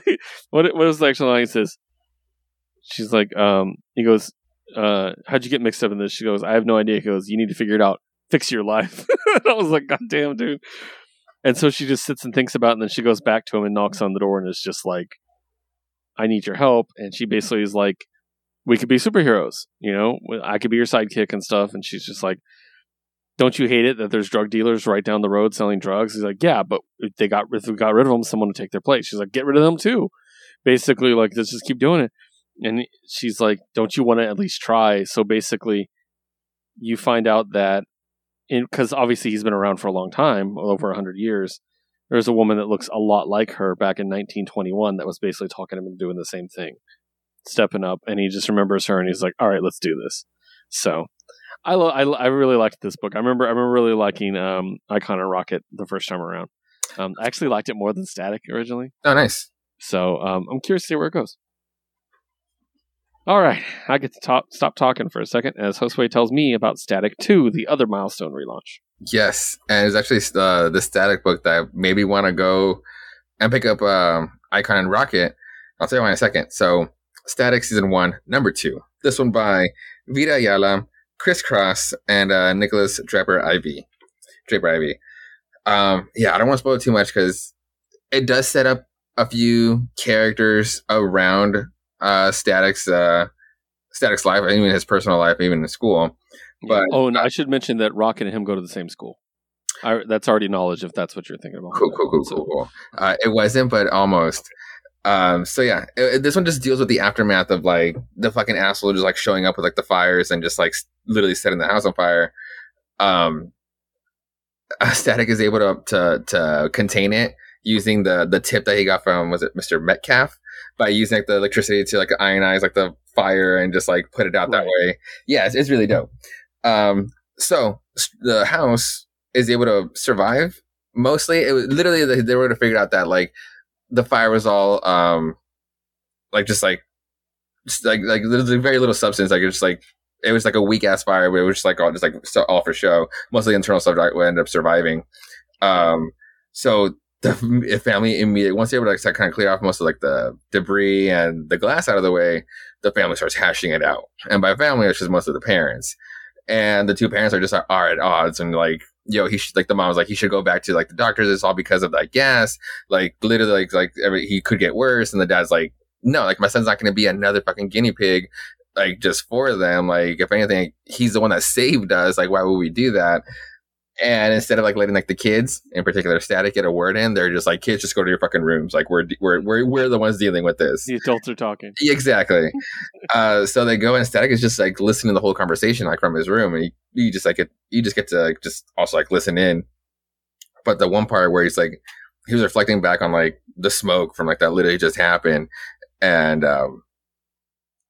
one of the parents goes, see how people talk about Icon, not safe to be out like that. I'm like, oh fuck, like they're even just like, they're still just like almost like connecting to like, they're like acknowledging how just like both sides almost like deal with just like still with all the bigotry and bullshit that it's just like, it wouldn't be safe for a kid like Static, like for Virgil to be out there like that, especially when his powers are just developing. So they're just like going at it, and it just and then it just cuts to like the rest of his personal life and just like stuff that just isn't really clicking with him. There's an old friend like Darius is just trying to, since like word got out that his house on fire, he literally starts like getting in his face with like a camera being like, hey, it's for the vlog, like what happened? And just like, yo, there's a reason why you don't come over anymore, because you started staying away because you wanted to do that. So it's kind of like, no, you're not going to come in closer now. So he's still really pissed. So but at the same time, he's not really realizing how he's antagonizing others by just being secluding himself. But then like the really cool part is that he gets a call by Mr. Metcalf again, and being like, hey, go to the storage before the cops show up, because they're onto me, and just clean out before they get there. So he shows up, and I think this is where he finds like all of his gear. He opens like this pod, and you don't see much, but you do see some sunglasses, some suits over here, and he starts like opening cases, and he starts like detailing like how this stuff would work out for him when the cops show up. So it's like, oh shit, how he's going to get away, how he's going to use his powers to not endanger anybody else while using his powers. So I'm excited for the next issue. Nice. Okay. And tell me about Wonder Woman 776.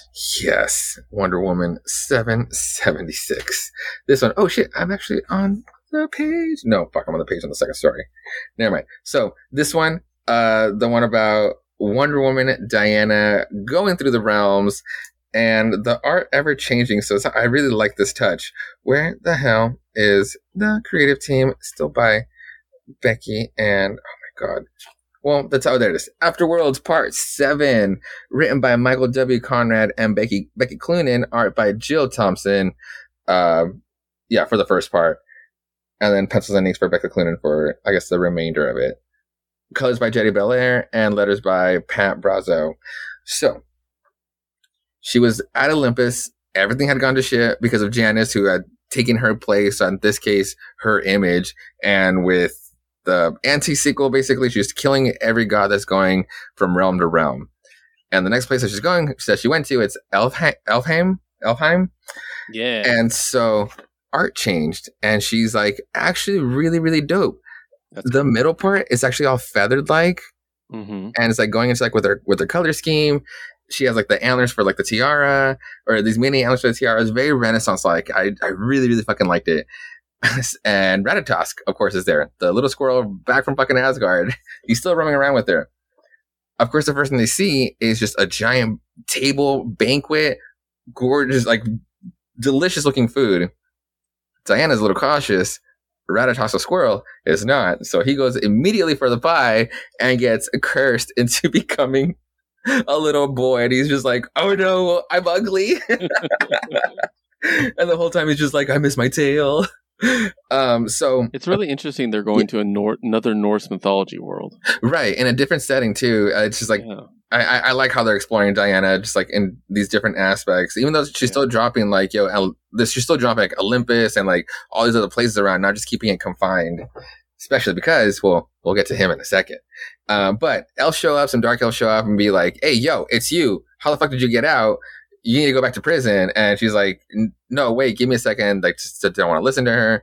They take Ratatosk because they think he's a boy. They separate her and they put him in the cell with other children who are just kind of, I think they're just making it work for them. And Diana is just sent up to the top of the tower where the other one was supposed to be.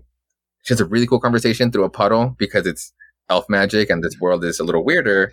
There's a puddle. And she was able to have a conversation with Deadman because that's like her only ally in this book. And I fucking love that about this book. Yeah. And because the art is different, this is arguably one of my favorite designs of Deadman. Like, he's actually dead. Oh, that's cool. Like, it's just such a cool design of him. Oh, yeah, cool. Yeah, he's just so super fucking cool in this shot, and he's just like he's just basically saying like, oh, like, yo, this line is like the tether is kind of like choppy, so I can only help so much. And enter as he's warning her that this place is hella fucking weird. Our boy, our wonderful, beautiful, from Volume 1, gorgeous ass face, Siegfried shows up. And I'm thinking, yo, this might not be real Siegfried because we're in Elf World, but I'm really hoping it is. So he starts adventuring with her and in hopes of finding Rathatos, because at the very least, he knows her too. So as an ally, they go after like the elves to try to get a word. Yeah. To try to get a word in that it's just like, yo, that wasn't me. It's another person that's pretending to be me. If you just give me a chance, I'll go and get it. And Diana's able to get a loophole in. So in order to be able to get away, and in this case, to finally to close off this issue on this part, she's gonna have to go her separate ways from Siegfried. And Siegfried is like, nah, babe, I'm here to fucking stay. I need to seek this adventure out with you. And of course, because like Rathatos is going to join, why not just have two of the Asgardian people on here and two of the best characters that the guy introduced from the series. So the fairies are able to let Diana, Siegfried, and Rathatos go instead of killing them. And of course, they go through a little portal crawling through a tree. And now they finally entered the DCU. She goes through a tree. And so checks out. See how the art is just like fairy tale, how she looks. And they go through the tree and they come out through a subway. And now she's all modernized, or not kind of modern. But I do like how she looks if this is the take we're going with in her being in the actual DCU. Yeah, I'm excited how she's like rotating around. Like, we weren't here for long. Mostly because she wasn't fucking welcome there before she just like ruined everything. Yeah, you know what? Diana, the warrior Wonder Woman, maybe shouldn't linger around too much in a pretty elf fairy world.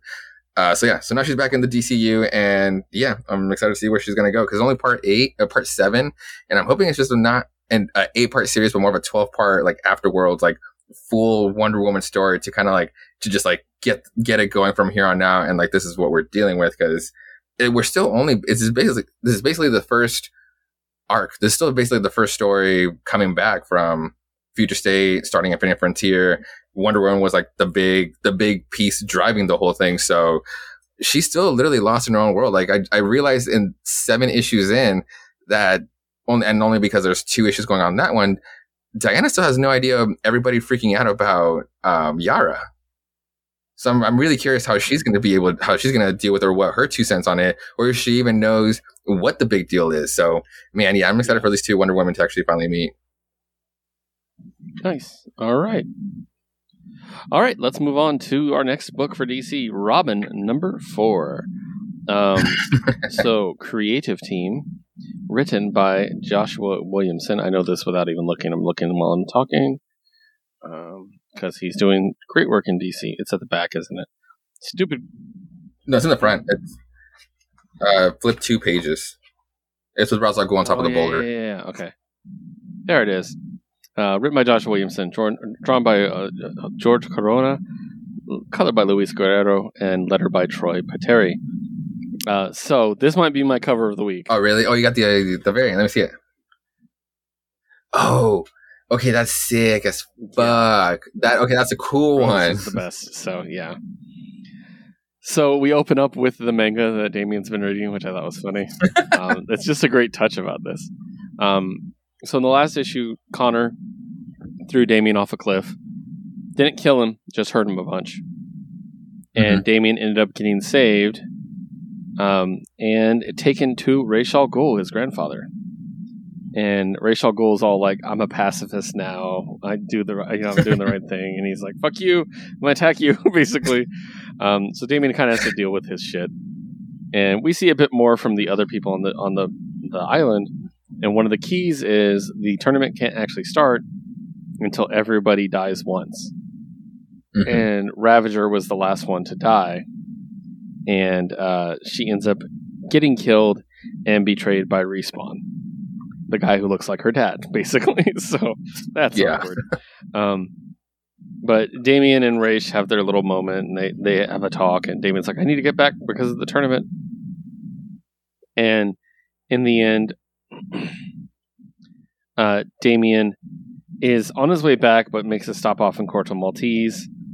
And Ravager, we found out Ravager made a communication off island, and she called in the cavalry, which is the entire Bat family, except for Bruce, because Bruce can't be fucked to do this. But you know how he was seconds away from being there for Dick. Yeah. So we get Dick Grayson. We even get Jason, which is great because I always love Jason and Damien together. They're great. We get Stephanie. We get Tim. No Barbara, but I'm sure she's on the comms. So, dude, okay, not gonna lie, Tim looks actually pretty cool like that. That pose is cool from Tim. Yeah, I mean, Tim's always drawn to be cool. Tim's the coolest person on the planet. No one's as good as Tim Drake. Only because the way they drew Dick was just like almost like he doesn't have eyebrows, and it was supposed to be under the mask, but the forehead is just too big. It's almost like Joel McHale is being Nightwing right now. But pretty cool, setting up the tournament. I'm curious to see if they're going to try to stop him from going back and what that means, you know? Oh, yeah, because he has to fucking murder. So, that leads us to our last DC book, which is Teen Titans Academy number 5.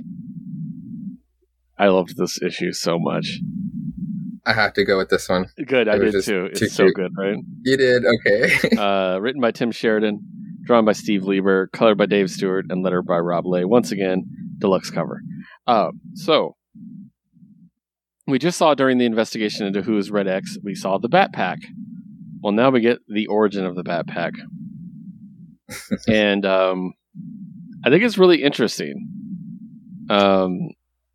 that basically they all started as orphans living in a home for children. And we find out that the guy running it is selling the kids to a doctor to experiment on. And Diego, the guy that's talking way too much, the Chupacabra as we know him. Chupacabra. He basically lies and says he is Lucas because they were going to take his buddy Lucas. He lies and he goes with them, and they basically track him down. It's a typical origin story. Bad guy experiments on innocent person, gives them powers. Really cool. Nightwing ends up saving them, and he's like, you guys, you're a team and you're so good. And he talks about how great they are at this and how they're smart enough to let Jim Gordon know what's going on so they can do this. And he's like, how'd you like to join Teen Titans Academy? And then we cut to the Teen Titans Academy, and then that's where Red X has been talking to them. He's basically like, what's your origin? They tell him.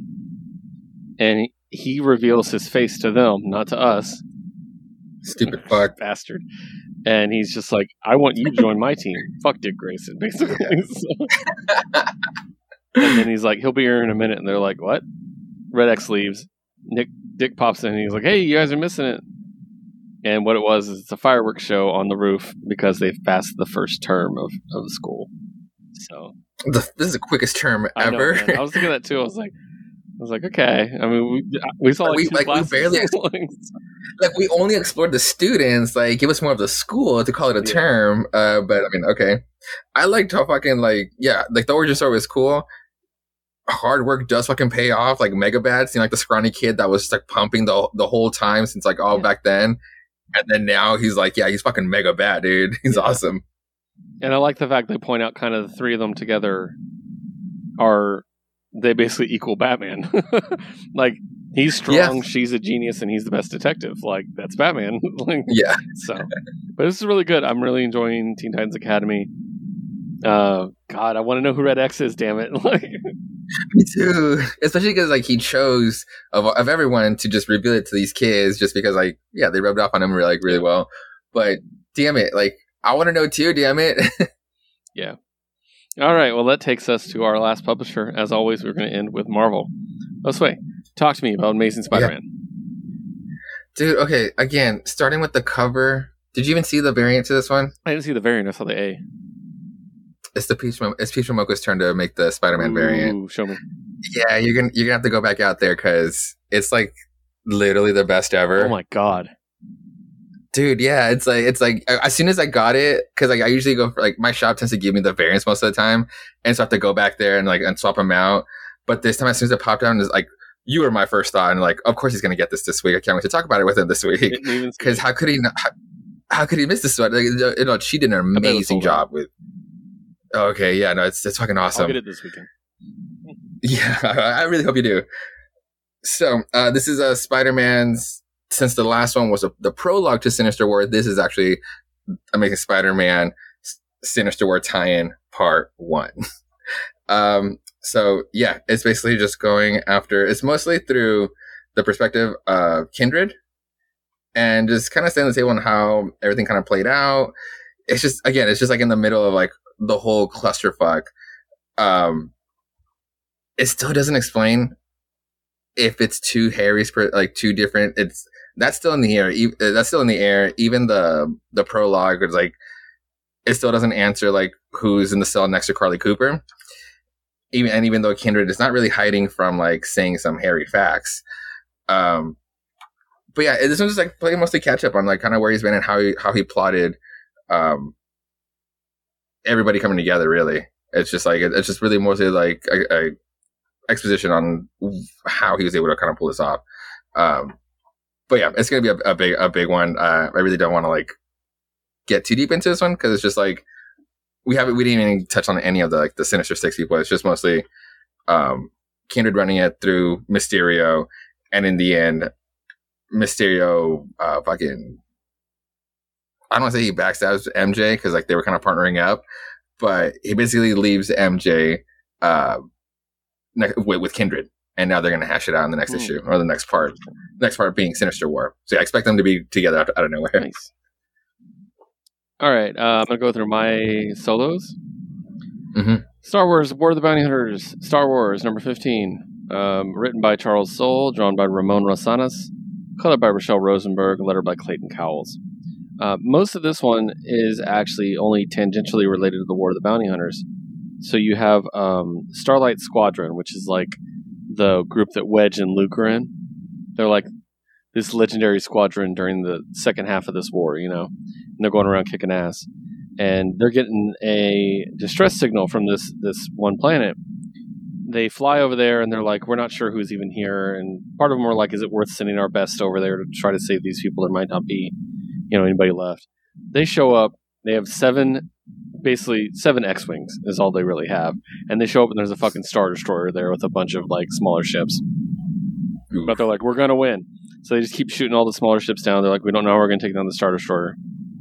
Somebody on the ground was talking about how the ground is really like not stable.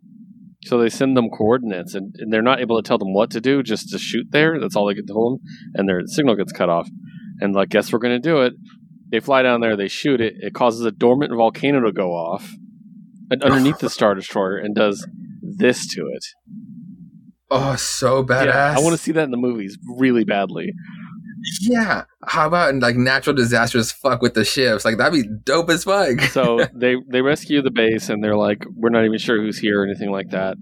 And then they get a message, a voicemail like, thank you so much, we appreciate the assist. And they find out they just saved Mon Mothma, that she was there the entire time. So it was really cool. And then tying back into the War of the Bounty Hunters is literally one page where it's Boba confronting Leia, Chewie, and Lando. And that's pretty much it. It doesn't really advance it anymore, basically. So, which leaves us to Star Wars: The High Republic, number 7. I got this variant cover because I love these Star Wars figure covers. The figure. Yeah, so. Mm-hmm. And I love Keeve. She's great.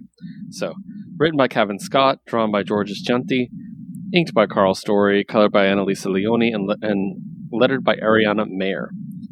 So basically, she's dealing with the fact that she did help the Jedi in finding these plant people that are trying to take over the universe, but she kind of took a risk, and she's realizing she stepped too close to the darkness, and is kind of like dealing with the fact that she has to, handle that in her life now. She is sent on a very small mission because it's safe for her to do so. She's not fighting the plant people, though. She's fighting these dudes. She gets knocked down, and then she gets saved by this person. Oh, sick. Yeah, he's just white. That's dope. And she basically asks basically who she is, and she asks, which temple do you belong to? And they say, none. That's the thing about way seekers. We go where the Force leads us, and the Force led me to come here. And she's like, oh, to stop them? And she's like, no, to find a Jedi that's in danger of losing herself.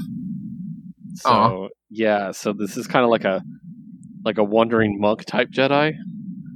That's dope. It's a really cool idea. So I'm really liking this book. Is really good. I love the High Republic stuff. So, all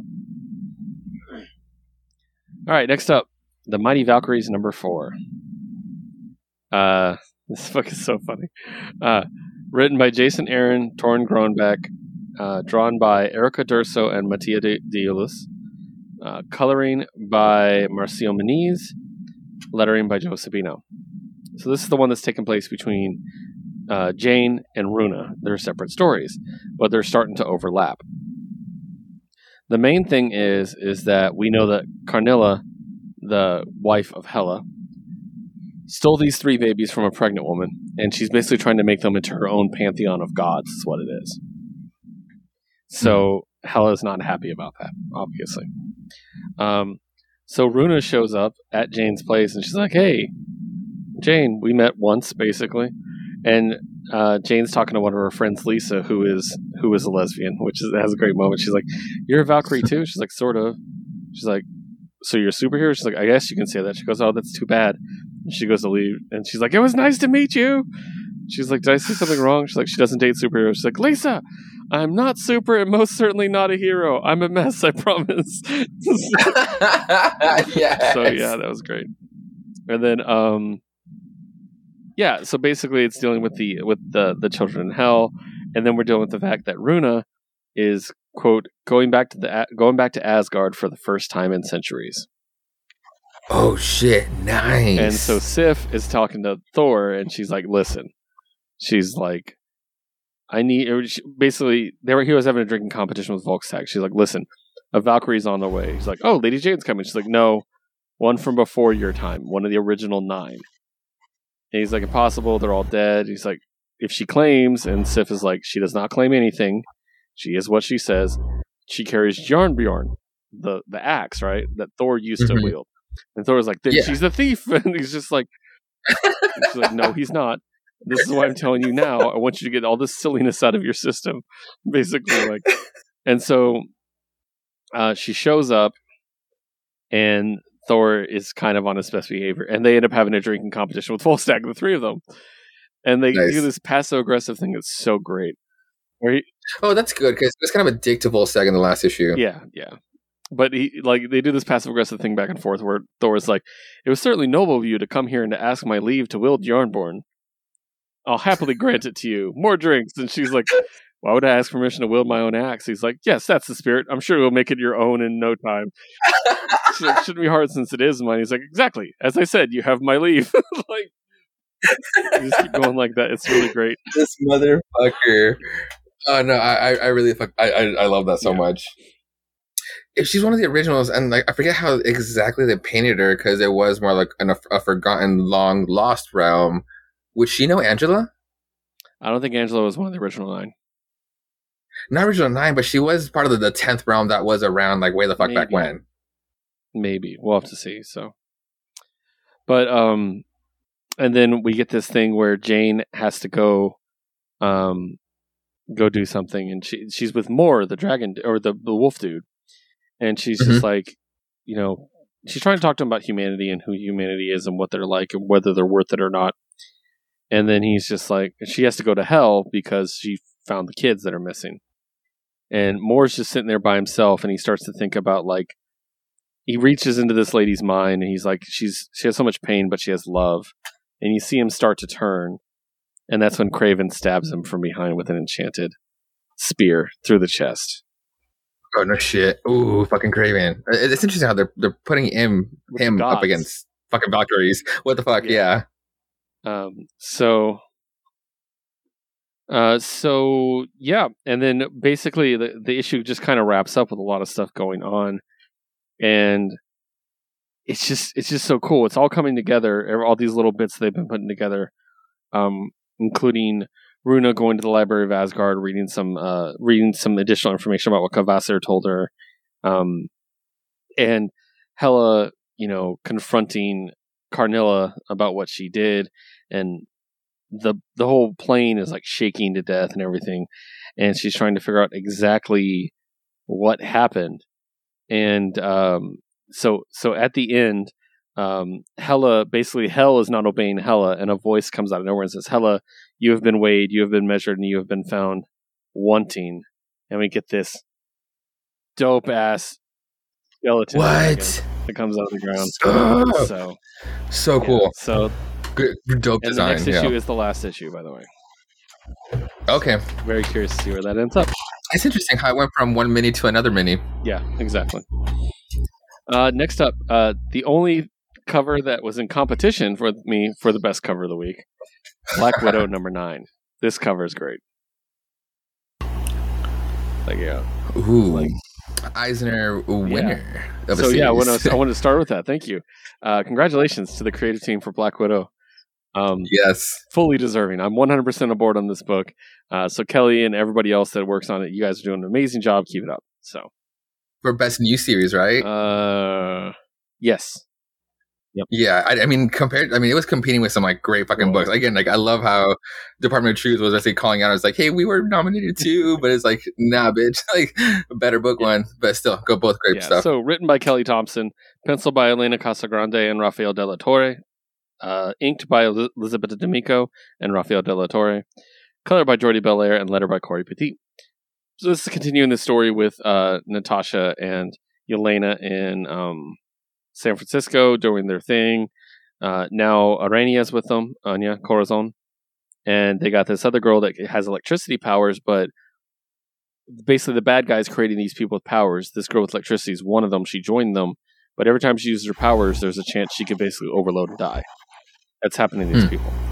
One of the things I always praise this book for, and I tell people you need to read this because the action is just fucking great. It's like some of the best drawn martial arts action. This 2-page spread, dude, is so good. So I'm going to hold it up for you. It's her doing one spin kick and taking out a bunch of guys in the background if you see them. Okay, that's so. You see the first panel? It's her ready for it. And then she does it. And it's just going around. Back. She just clears out everything around her. Oh, and I love the pose where she's like the other way, where how she would land. Exactly. Yeah, so. That's really cool. But yeah, it's really cool. Also, you watched the Black Widow movie, right? Absolutely. I'm starting to read Yelena's voice in Florence Pugh's voice from them, and this makes the comic even better. Like where she says something like, "I hope you didn't have a heavy lunch." She's like, "Even better, I had no lunch today." just like little, like she's very snippy and clippy. Like they put her in a hospital bed because she's hurt. And she's like, "I do not need this fancy bed. I hate it." Basically.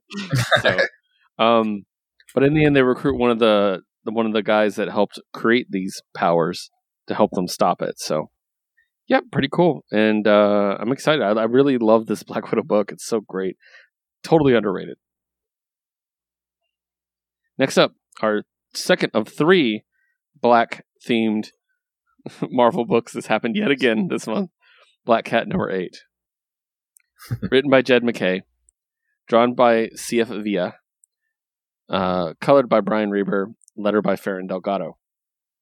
Okay, so Felicia's done with her previous thing. And now she has a shiny new mark, as they put it. And most of this issue is just... Okay, I'm sorry. Just the art of this title is fucking beautiful. Like, I absolutely love it. It really is. She's depressed because of what happened with Black Fox and everything. And she has a new mission where she's going to steal something. And so her crew does their thing. They knock out the power and everything. She breaks into this vault. She breaks into a storage container in this warehouse. And inside is Nick Fury. Ooh, and nice. He's like, "I can't let you do this. You need to not do this." And she's like, "I'm doing what I'm going to do." And then she's like, "Bruno, reel us in," which is her psychic dude. and he uses a crane to pull up the thing, which causes Nick to fall out of it. She's like, later, bitch, basically. He runs, jumps, gets back in there, and starts shooting at her. Like shooting to kill, which is interesting. He's just kind of like, no, you don't understand what you're doing and all this stuff. They have a little confrontation. She ends up winning because she drops him out of it. And they basically find a metal coffin. And they open up the metal coffin. And it's Star. Oh, okay. Now, the name of this, I intentionally did not mention the name of this crossover, is Infinity Score. Oh, she's doing the Infinity Gems. Because of course she would. And we've been seeing the in the annuals, the backstory at the end with who has the Infinity Gems. Star's one of them. Right. So yep. So that's really cool. I'm really interested on how like the direction they went with Nick Fury's costume based on another book that we'll be talking about in a second, because like I didn't think they're going to repeat in that sense. Yeah. But I'll elaborate later. Well, let's start talking about our mutual books, and we are going to start with Beta Ray Bill number 5. Josue, please read the creative team for me because I don't have my copy in front of me. Yes, well, it's not going to be that hard because this book was written and drawn by Daniel Warren Johnson with Mike Spicer as a color artist, with the coloring assist probably, and George Sabino with Johnson for lettering. Nice. So, this is the final issue of the mini. And Beta Ray Bill's been trying to get a weapon so he can transform back to his normal self. He's been accompanied by Scourge and Pip and Scuttlebutt. And he finally is confronting Surtur, the one who's destroyed his entire family, or entire planet even. And it comes down to a fight between them. He convinces Surtur to shrink down to his size to fight like mortals, basically, which is the dumbest thing Surtur's ever done, by the way. And they just have an awesome fist fight. It's great. So badass. Like, it's not your fight scene that you would expect from a Thor book. Maybe exactly from our Beta Ray Bill book. But when you think like Marvel mysticism, Marvel cosmos, you don't picture like close combat, MMA, kickboxing, like wrestling moves. And badass ones, like ones that you can feel the bone crunching, like, and not by a hammer swinging. It's like these kicks, these knees, these uppercut knees to the chin are so real, so raw. Such a badass book. Daniel Warren Johnson is a wrestling fan. I know it for a fact. Oh, I can definitely. The last book when Beta Ray Bill did like the wind up clothesline punch from. It's the Rainmaker clothesline from Kazuchika Okada in New Japan Wrestling, by the way. Oh. And in this one, like the actual authentic kick, a great kickboxing visual move was when Surtur's getting like those two like block punches, and then he gets the uppercut. And then jumps to knee Beta Ray Bill like up the chin, like a double hit like that.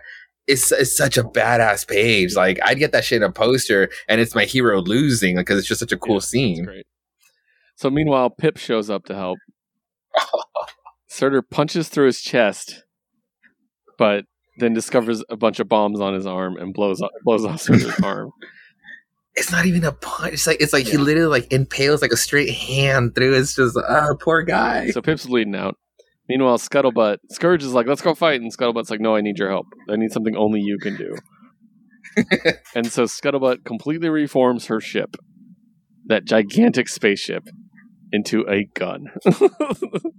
It literally, it's a page turn and you have to go horizontal. And it's the coolest fucking gun and the easiest trigger for Scourge. Starts to cry, basically. And he says, thank you, which I thought was great. Don't thank me, just shoot the fire demon. And it's like, and again, like you get like it's page turn, and you come back normal, page turn, and you have to go back to horizontal to see this baby shoot and what it does to Surtur.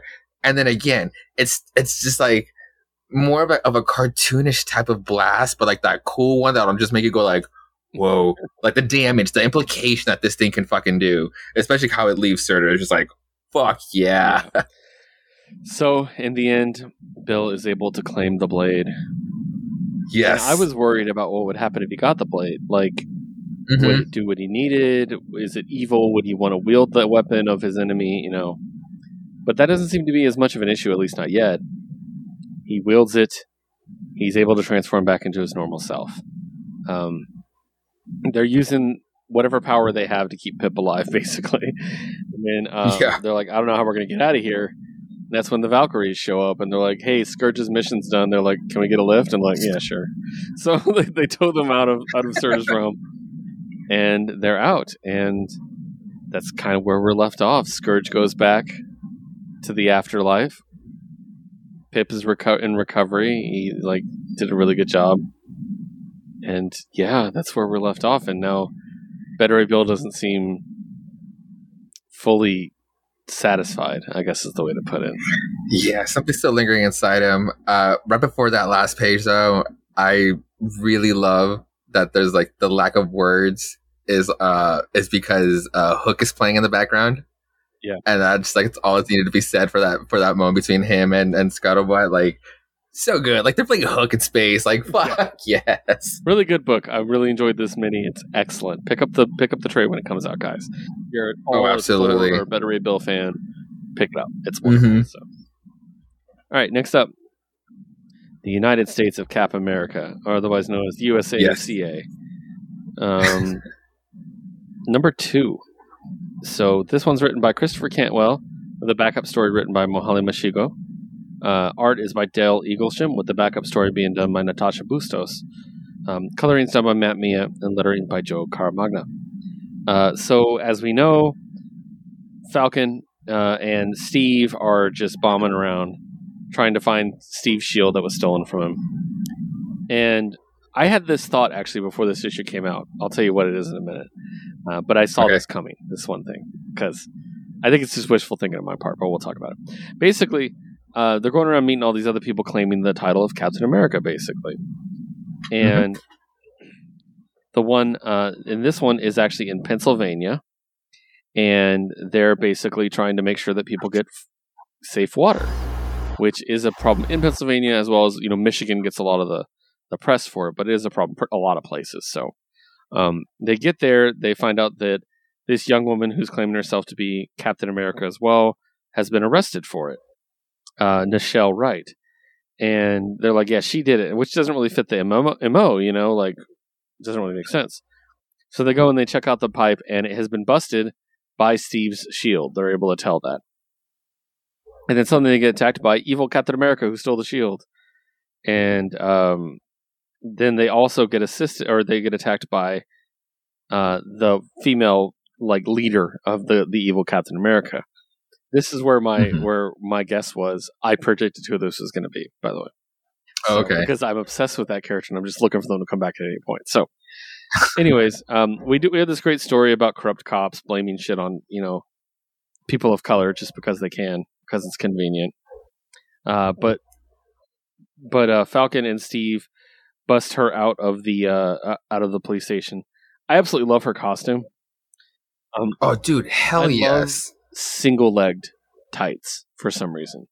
I don't know. Okay, really very 90s. It's just cool as hell to me. So, I mean, like the trench coat is cool, but I love like the mask and then a hoodie over it, because I'm just like a sucker for like a sweater and then like a jacket over it.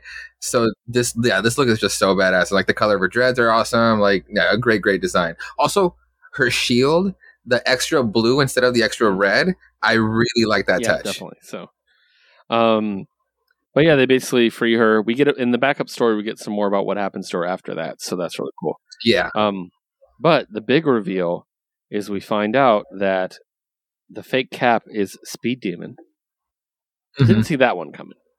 But his leader, the one ordering him around, is the Red Skull's daughter, Sin. I love Sin. That Brubaker run of Captain America when she was in it, that's the best. Oh no, yeah, and that's the thing. Like following that story through, I would have seen it coming. Just literally, just based on the hair, I would have been like, okay.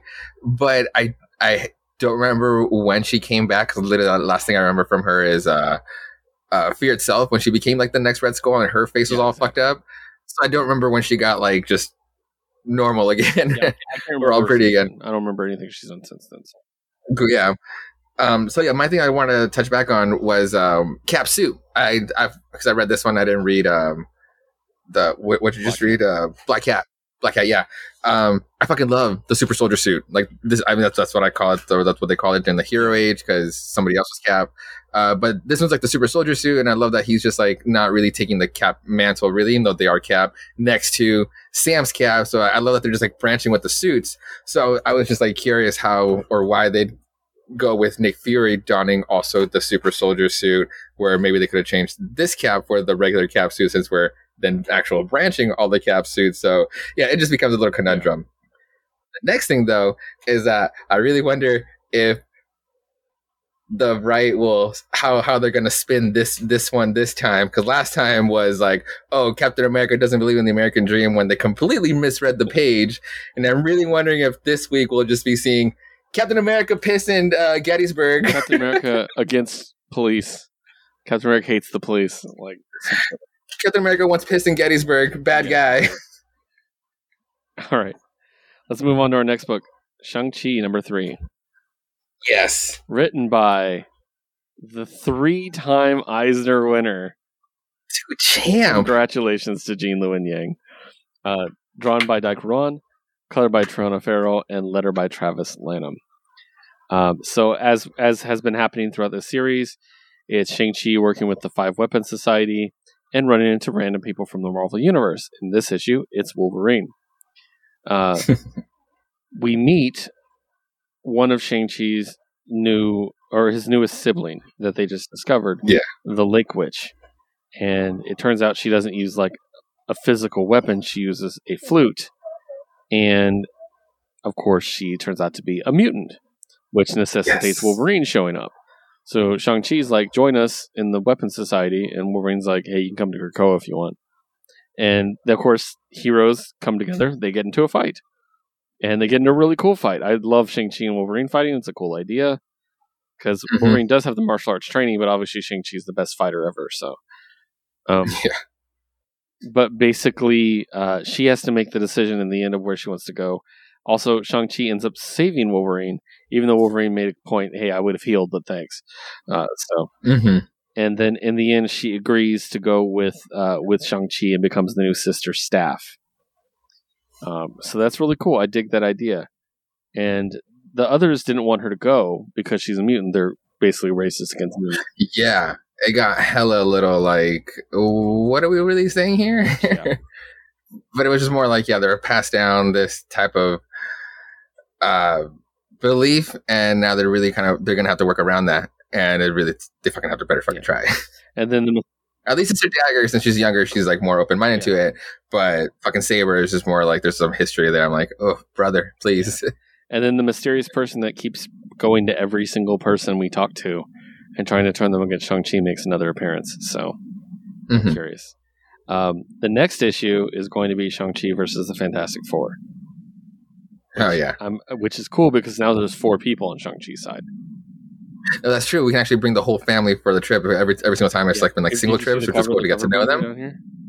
It's trying to drive back. Fighting the 4 of them, 414. Nice. I'm excited about that. So. If anything, just because like for that one, I'm excited just for Dai Kuran. Like again, like a favorite of ours from like indie comics, and to actually make it to one of the big 2, and then having to draw a big ass property. Yeah, him doing Cap last issue, awesome. But this reveal of Wolverine, so cool. Fucking Dai Kuran, like oh my god. And another thing I loved about this issue was actually answering the question. It's like, it's the 5 deadly weapons. And last I remember, the Sister Staff died, right? The bald one from the big arc, So I was like, we got to replace that. So really cool. It's really cool how they answered it in this issue. Yeah, definitely.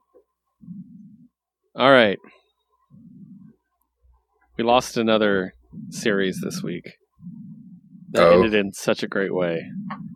Black Knight, Curse of the Ebony Blade, number 5.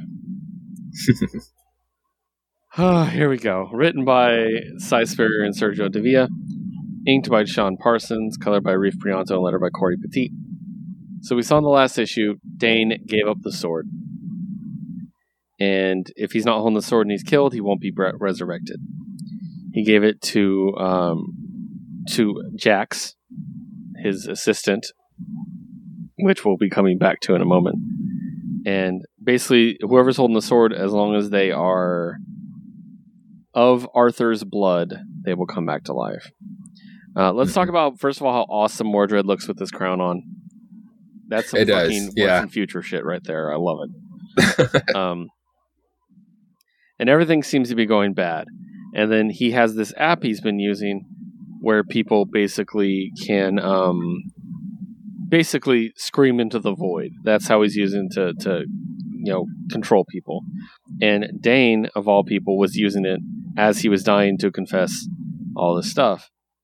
And he's like, oh, this is great. Let's listen to it. Let's see what this douchebag is saying. So he tells a really sad story about how when he was young, there was a woman he was in love with. And how, god damn, dude, this is so good. Like, what a way to end it, Sai. So basically, there was a woman he was in love with, and she got cancer. And he was basically like, he loved her. He's like, I loved her so much. We're two dumb kids, we just loved each other more. Her folks found her a specialist in London. They had high hopes. The whole family moved over there. And, well, she asked me to come, got down on one knee and everything. I booked, just the way he wrote this is perfect. I booked tickets. I got a passport. I bought a ring. I reread books on supporting people through illness. I did everything, all except showing up at the airport. Fuck, man. Yeah. It was first year of college, and he basically says he made excuses for himself, and he's just like, we said we'd write and everything, wait for each other. She was dead inside of a year. And you're like, fuck, what a confession. And you're like, oh, This is the end. This is, oh my god, they're writing such a great ending. Meanwhile, Jax is back to life, and she has the sword, and Mordred's just like, how could you be doing this? And I love this reveal. He's just basically, what, are you so fucking chauvinistic that you didn't even think it could be tracked down to a woman? You know what I mean? Like, you kill all the men, but not the women. And it's just like, yeah. And then he's like, I only found out she even existed last month. I thought maybe if I gave her a job, engaged academically at first, that'd soften the blow when I told her who I was. Shima died because she refused radiotherapy because she was pregnant. Yeah. She never told me, and who can I blame her for? Or who can blame her for that? I have a daughter, Mordred, and she's gonna kick your ass. Oh. What a fucking reveal, man! Oh my god. We're gonna go back-to-back reveals on comics, by the way, guys. But we'll get to that one in a second. And then the cool thing, Bloodstone shows back up. Thank God, because I was really annoyed.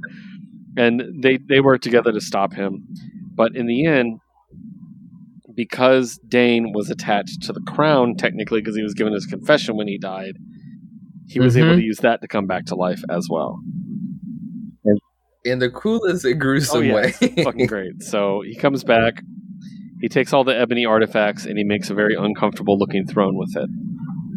It's so fucking ugly. Yeah, so he can sit, basically you sit on it and you can see what's going on. You can basically see that. And they're basically just like, the sword, the sword controls people, and she reveals she made a costume. And it looks sick. Looks just like his, actually, but it looks sick on her.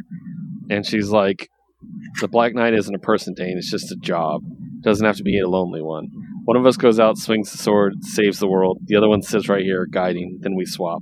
Nobody knows who's behind the visor. Nobody needs to. Two broken people, one hero. Fuck yes. This is such a great. The Black Knights will return. I'm so excited. Like, I cannot wait to see what they do with this. It's so good. Yeah, for sure. It's such a great drop for like a mini series to like, hey, this is to set up something big for this character, and then introduce something for the foreseeable future, someone who should be important from this point on. I love it. I love when Marvel does stuff like this. I like that they're not afraid to be like, yeah, there could be two of those. There could be two Spider-Man. There could be two Hawkeyes. Yeah. So, all right, that takes us to Eternal 6. Ooh. All right, written by Kieran Gillen, drawn by Asad Rubik. color by Matthew Wilson, letter by Clayton Cowles. So last issue we found out the traitor was Phastos, who was such a great guy. He's such a nice dude. Everybody loves him. Why would he do this? Well, you find out why. In this awesome... When you texted me, you read this before I did, and you texted me, or you messaged me, and I was just thinking, I was like, oh, I mean, like, I get Eternals, but whatever. It can't be that. It can't be that good from my end, since I don't really get the reveals. Holy shit. So glad I've been reading this whole time. So basically, they're fighting Thanos, and we find out that Phastos basically recreated Thanos and put a failsafe in him so he can kill him at any time, basically. And he basically has a reason for everything he's doing. There's a really cool fight, including Cersei putting burning fungus all over Thanos because she can. So badass. It made me think of the potential of the Mushroom Girl from My Hero. Yeah, right. Like, so cool. Meanwhile, of course, they're all fighting him, and Sprite is still with Toby, keeping him safe because she promised she would. And all the Eternals get teleported around the world, and the only one who can make it back in time is Icarus. And a really cool shot. I love that shot of them just blasting off. Oh, and it's talking about the arrow. So cool. Oh, so good. So he gets there, and we see Droog actually go after Phastos, which is great because, of course, Droog's a douchebag. He does something to his memory. We don't know what yet. We'll see later on. So basically, they fight. Thanos gets away, and they're like, "Okay, we need to fuck you up," and everything like that. And in the process, Icarus dies, but the machine's back online, so that's great. Yay! He's brought back to life. Mission accomplished. Right. Okay. So Phastos tells us, because he was the first Eternal to come back last time, he was alone with the machine and was able to dig into it more than anyone else ever has.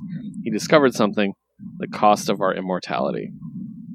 And then we see Icarus come back to life. Yay, he's back. Because they're eternal. And he opens his eyes, and Toby Robson dies. Yeah. Basically, every time an Eternal is brought back to life, a human life has to be sacrificed to bring them back. Yeah. I love the thing Gilgamesh is like, every time I killed one of you. And yeah. Like, that's a good fucking point. Like, oh, God. Every time I was meant to punish you and take you out so you can learn your lesson for the next time. The Protector, like, oh, yeah, that was heavy as fuck. And I like when Zurus comes back. There's like a wait to when Zurus comes back because he's like, hey, I'm back. I'm alive. I'm like, what's up, guys? He's like, congratulations, let's meet. And it's just kind of like, oh, there goes another human. Like, I was just like, oh, fuck. And now I'm going to think of that every time one of them comes back to life. It's like, oh. And basically, they're told, hey, let's go meet with the Unimind, which is the mind of all the Eternals together, and we'll figure out what's going on, what we need to do. Well, apparently this has happened multiple times. They found out multiple times, and every time they bring it up, their mind gets erased by the Unimind. So they're like, not this time. And they go rogue, and they go to the Deviants, their mortal enemies. We come in peace to the changing people. We would join you. Help us be the changing people, too. Oh, man. What a fucking twist. Kieran Gillen's a genius. I know. I mean, the whole time it's just like Icarus just watching him, like stalking the boy, just like from like up above. He doesn't know why. He doesn't know why. Fuck. What a great way to do it. Go back to like, remember the bit in the earlier issues where Icarus told the guy to wait for him and doesn't have a concept of time? Yeah. And so the guy just waited his entire life for him. Yep. It's everything into perspective. It's fucking brilliant, man. Oh my god. It's so good. All right, so let's change it up a little bit.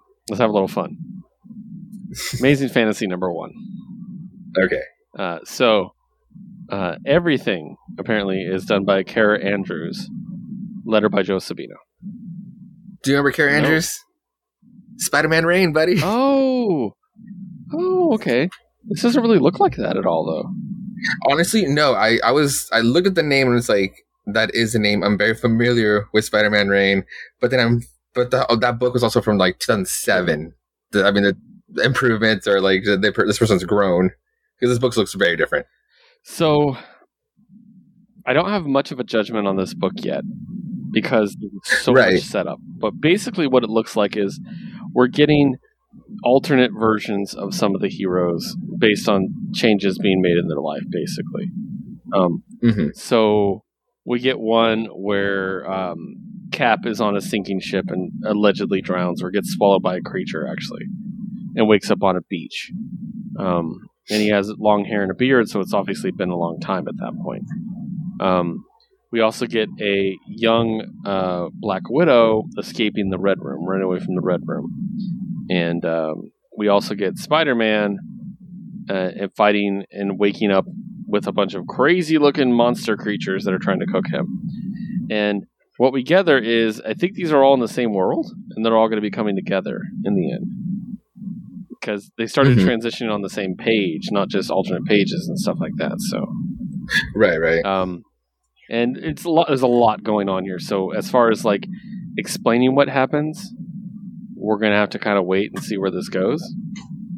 But I really enjoyed what I saw. I really liked it. I loved the designs. I love the Black Widow design especially. I thought that art was really great. I like how like the different art transition throughout it, and that was really cool. Considering it's the same. I want to say time, it's just they just changed the art completely. I want to say, like, I guess the only part that looks like Spider-Man Reign are these two panels for like the Venom reveals in Spider-Man Reign.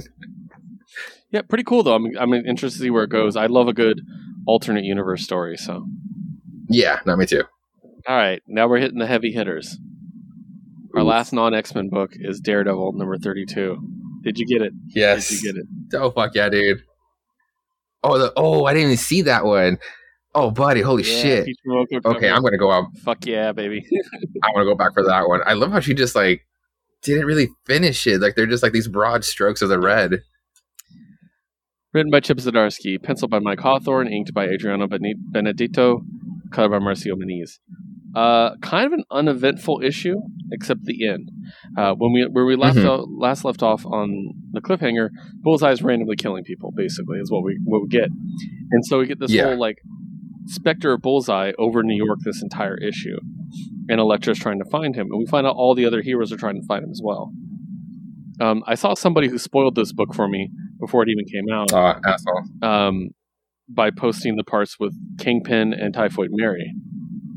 Oh, okay. And they said, why am I shipping Kingpin and Typhoid Mary? And I'm like, okay. And then I read it and I'm like, yeah, I totally ship it. 100% I ship it. So, yeah, no, I thought they were kind of getting a little close. Like the last or like the previous issue, there was just been like, yeah, there's definitely shipping involved now for sure. And then we find out that Daredevil, is doing the FBI informant thing. So he's going to report on the warden. We see a bit with Butch, the Kingpin's son that's not the Rose, and where he just takes down Hammerhead like brutally, which was really great. Just a lot going on in this, and then there's another Bullseye shooting. Elektra goes to stop it. They have a fight, which I'm always worried when Elektra fights Bullseye because Marvel tends to like Bullseye. Yeah, they're gonna make her lose. Yeah. So, and then what we find out is, basically, there's multiple Bullseyes. There's at least 3. Mm-hmm. And are they clones?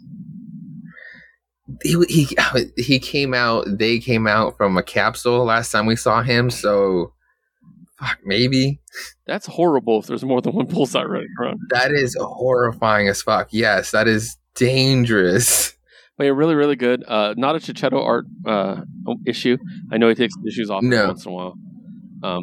But I did like how this person drew Spider-Man. Like the Spider-Man scene was really cool. I like how they're just like a little rugged. And it's like, you know what, Peter Parker would skip out a lot of, if not every shave day.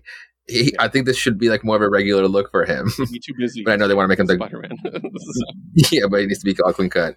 But I like how he's just like, yo, I want to know, are you gonna be killing? And just like, dude, mind just business. Like you're asking me now. Like you're a little issues late. Know at the time, but then like until the time. But then like the fight with Bullseye, like again, like these 2 back-to-back weeks on these 2 people just like blocking point blank bullets. Like Gambit last week, like exploiting the bullets and just slapping it out. Elektra this time she already had to have been swinging by the time she knew where Bullseye was going to shoot in order to block that one. Like this one in midair, like this one I'm talking about, like she would have had to known when and where she was going to shoot, and then think about that. My arm should have already been swinging by then. Yeah. It's just like, God damn, she's just so awesome. Yeah, she's amazing. So really stepped up into the Daredevil mantle. So absolutely, yeah. All right, dude, the cover for the next one, very Batman-like. Yeah, that's dope. I love it.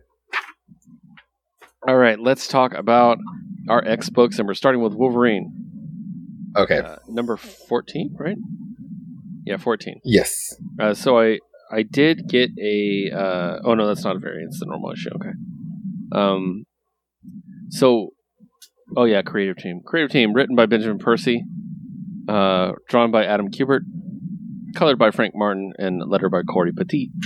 So Wolverine's doing the investigation of who stole the Marauder, who stole the Shi'ar gems and everything like that from the Gala. Mm-hmm.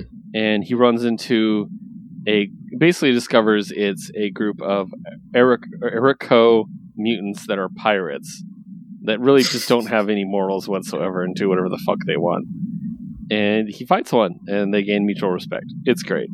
And that the Anti-Marauders book. Yeah. So that could be it. That could just be the story. But then we get the reveal of who's really behind this, and Solemn is back from Ten of Swords. And I'm really happy because he should be a reoccurring Marvel or Wolverine villain, like Cyber and like. Oh, I definitely liked him from the get-go, too. He should be one of those ones that pops up like Omega Red, Lady Deathstrike. That he should be in that canon, you know what I mean? So just when you least expect it, it's like, oh my god, then this guy's just going to fuck up the whole plan. Like, when you least expect it, I get you. So, pretty cool.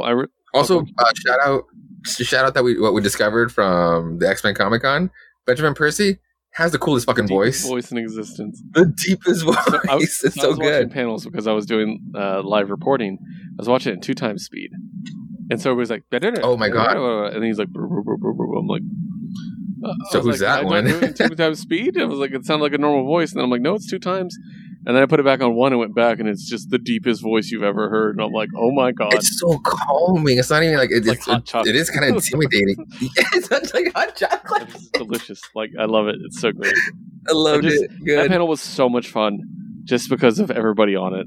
Like. Everybody involved, yes. Like the voices that needed to be involved to just speak out on like the house right now. Like Jonathan Hickman could have just like ran with it and then just been super cryptic about like future bullshit, but it was just the writers to really speak out right now. Vita, just amazing.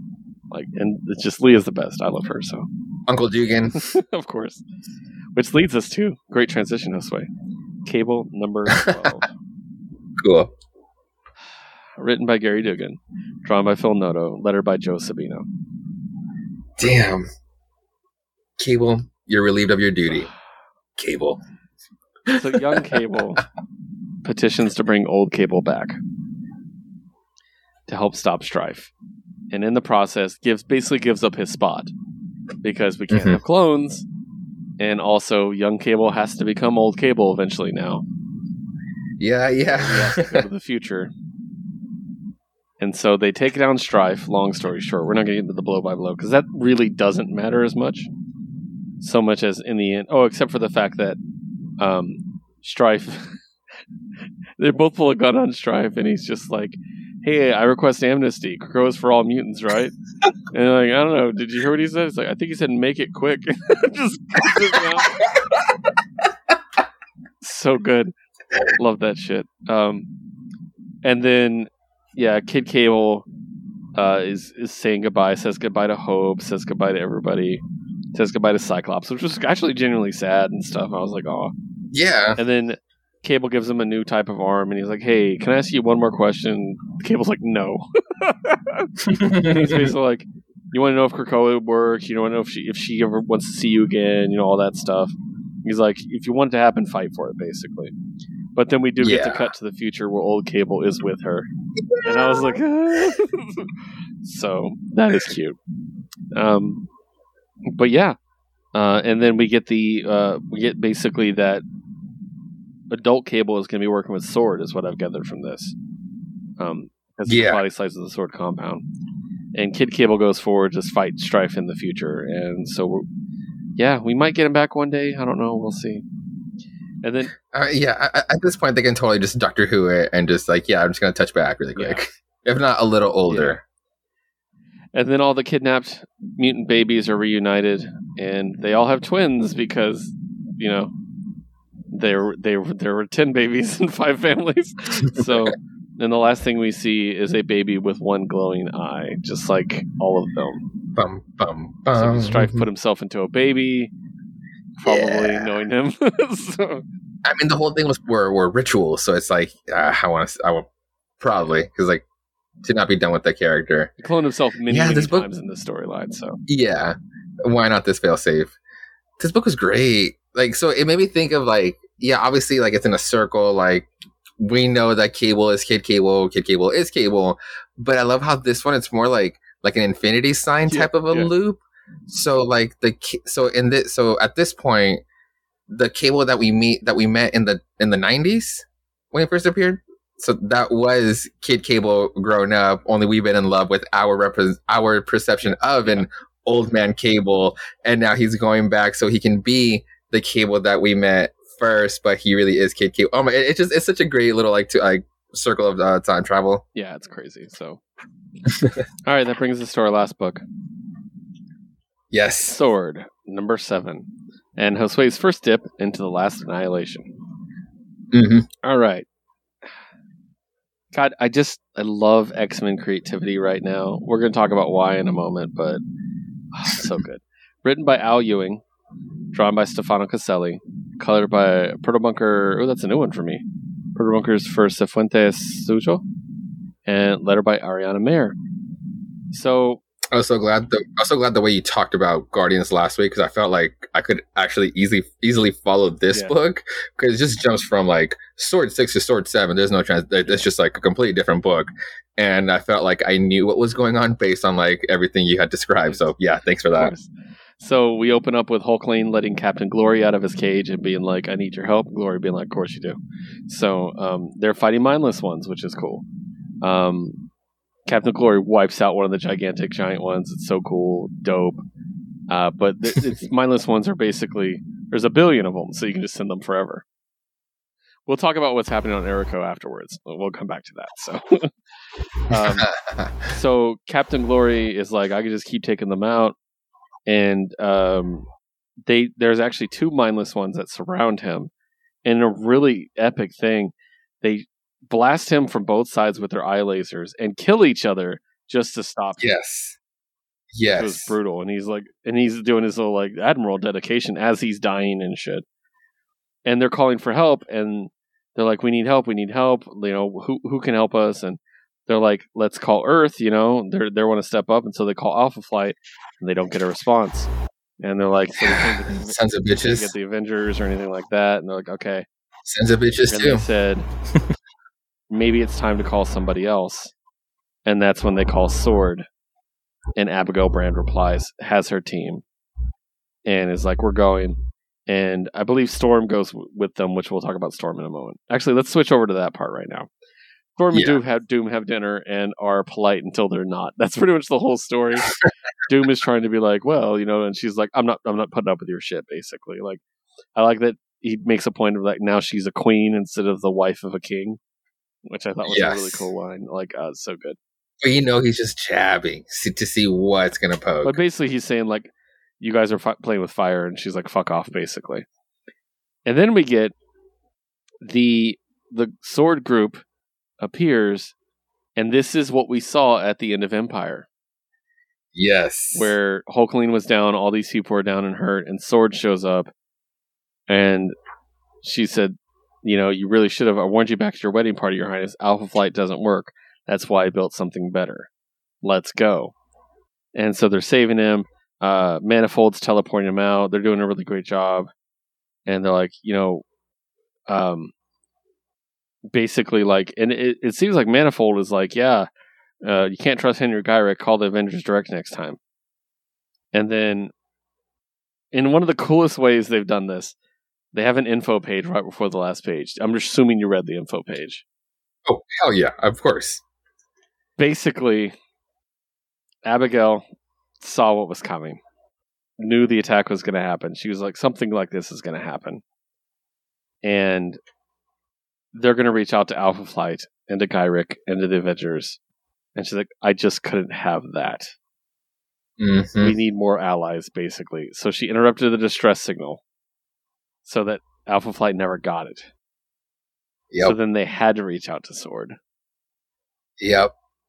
Which is devious, by the way. So, and that's the thing. Like, I just when Abigail was turning around for me, because she was always just like at arm's length. Because like, I get that you mean well, but she's always been for like the greater good type of person.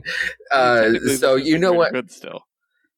Yeah, no, it is. But you know what? In this case, like, Beast and Abigail deserve each other for forever and all dark eternity. Like, they're both just terrible fucking people. And they also cover up the fact that Scarlet Witch is dead. They don't tell Hulkling. Yes, and that's crazy because Tommy is like freaking the fuck out. It's probably just phoning Billy right now. So, and then we get the last thing of the info page is eventually the goal is, and everything is redacted except Storm. Yes. What? Eventually the goal is Storm. Like, what? And then I love that you're not going to run that they're doing that where she's talking shit on Gyrick, and she's like, wouldn't surprise me, it's always the same in the Crisis. And then we get the info page, and then her last line is, people show you who they really are. And I'm like, yeah, storytelling brilliance. I don't care what anyone says. X-Men are incredible right now. Oh, absolutely. But yeah, no, if she's going after the Region of Soul title, like, bro, Abigail, just cut it. Just cut it. I think they're trying to stop. Storm. I think they're going to try to make Storm more like that. Their whole thing is a further Storm, is what I think. Okay. So.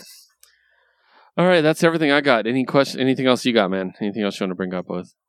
Last congratulations to James Tynion IV for winning Best Writer. Yes, definitely. On the Eisners. And congratulations to everybody that was put in the Hall of Fame this year. I want to give a special congratulations to Dave Cockrum, who doesn't get enough credit. He, that epic Chris Claremont era of X-Men? He's the one that drew it. Oh, fuck yeah, okay. So, that's Dave Cockrum. He did the Giant Size X-Men, that's Dave Cockrum. And he does not get the credit he deserves. And now he does. He's in the Hall of Fame. And also to, of course, one of my favorite people on the planet, Neil Gaiman. Congratulations. Oh, absolutely. All right, guys. Well, thank you so much for joining us on We Have Issues. As far as finding out about us, on Twitter, you can find us at WHI Podcast. You can find me at WHI Podcast Keith, our producer Liz at WHI Podcast Liz, and Josue at Josue Reads Josue. You can also check us out our other show, Jukebox Vertigo, where we put together playlists based on a bi-weekly category, joined with friends, and it's a lot of fun.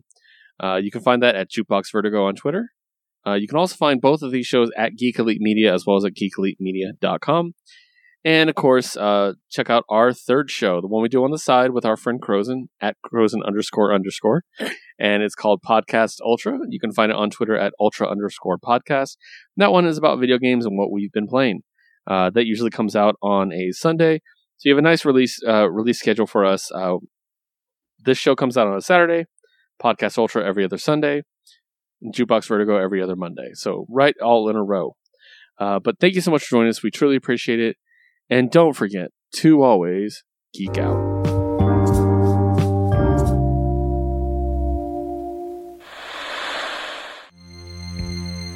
This concludes our broadcast.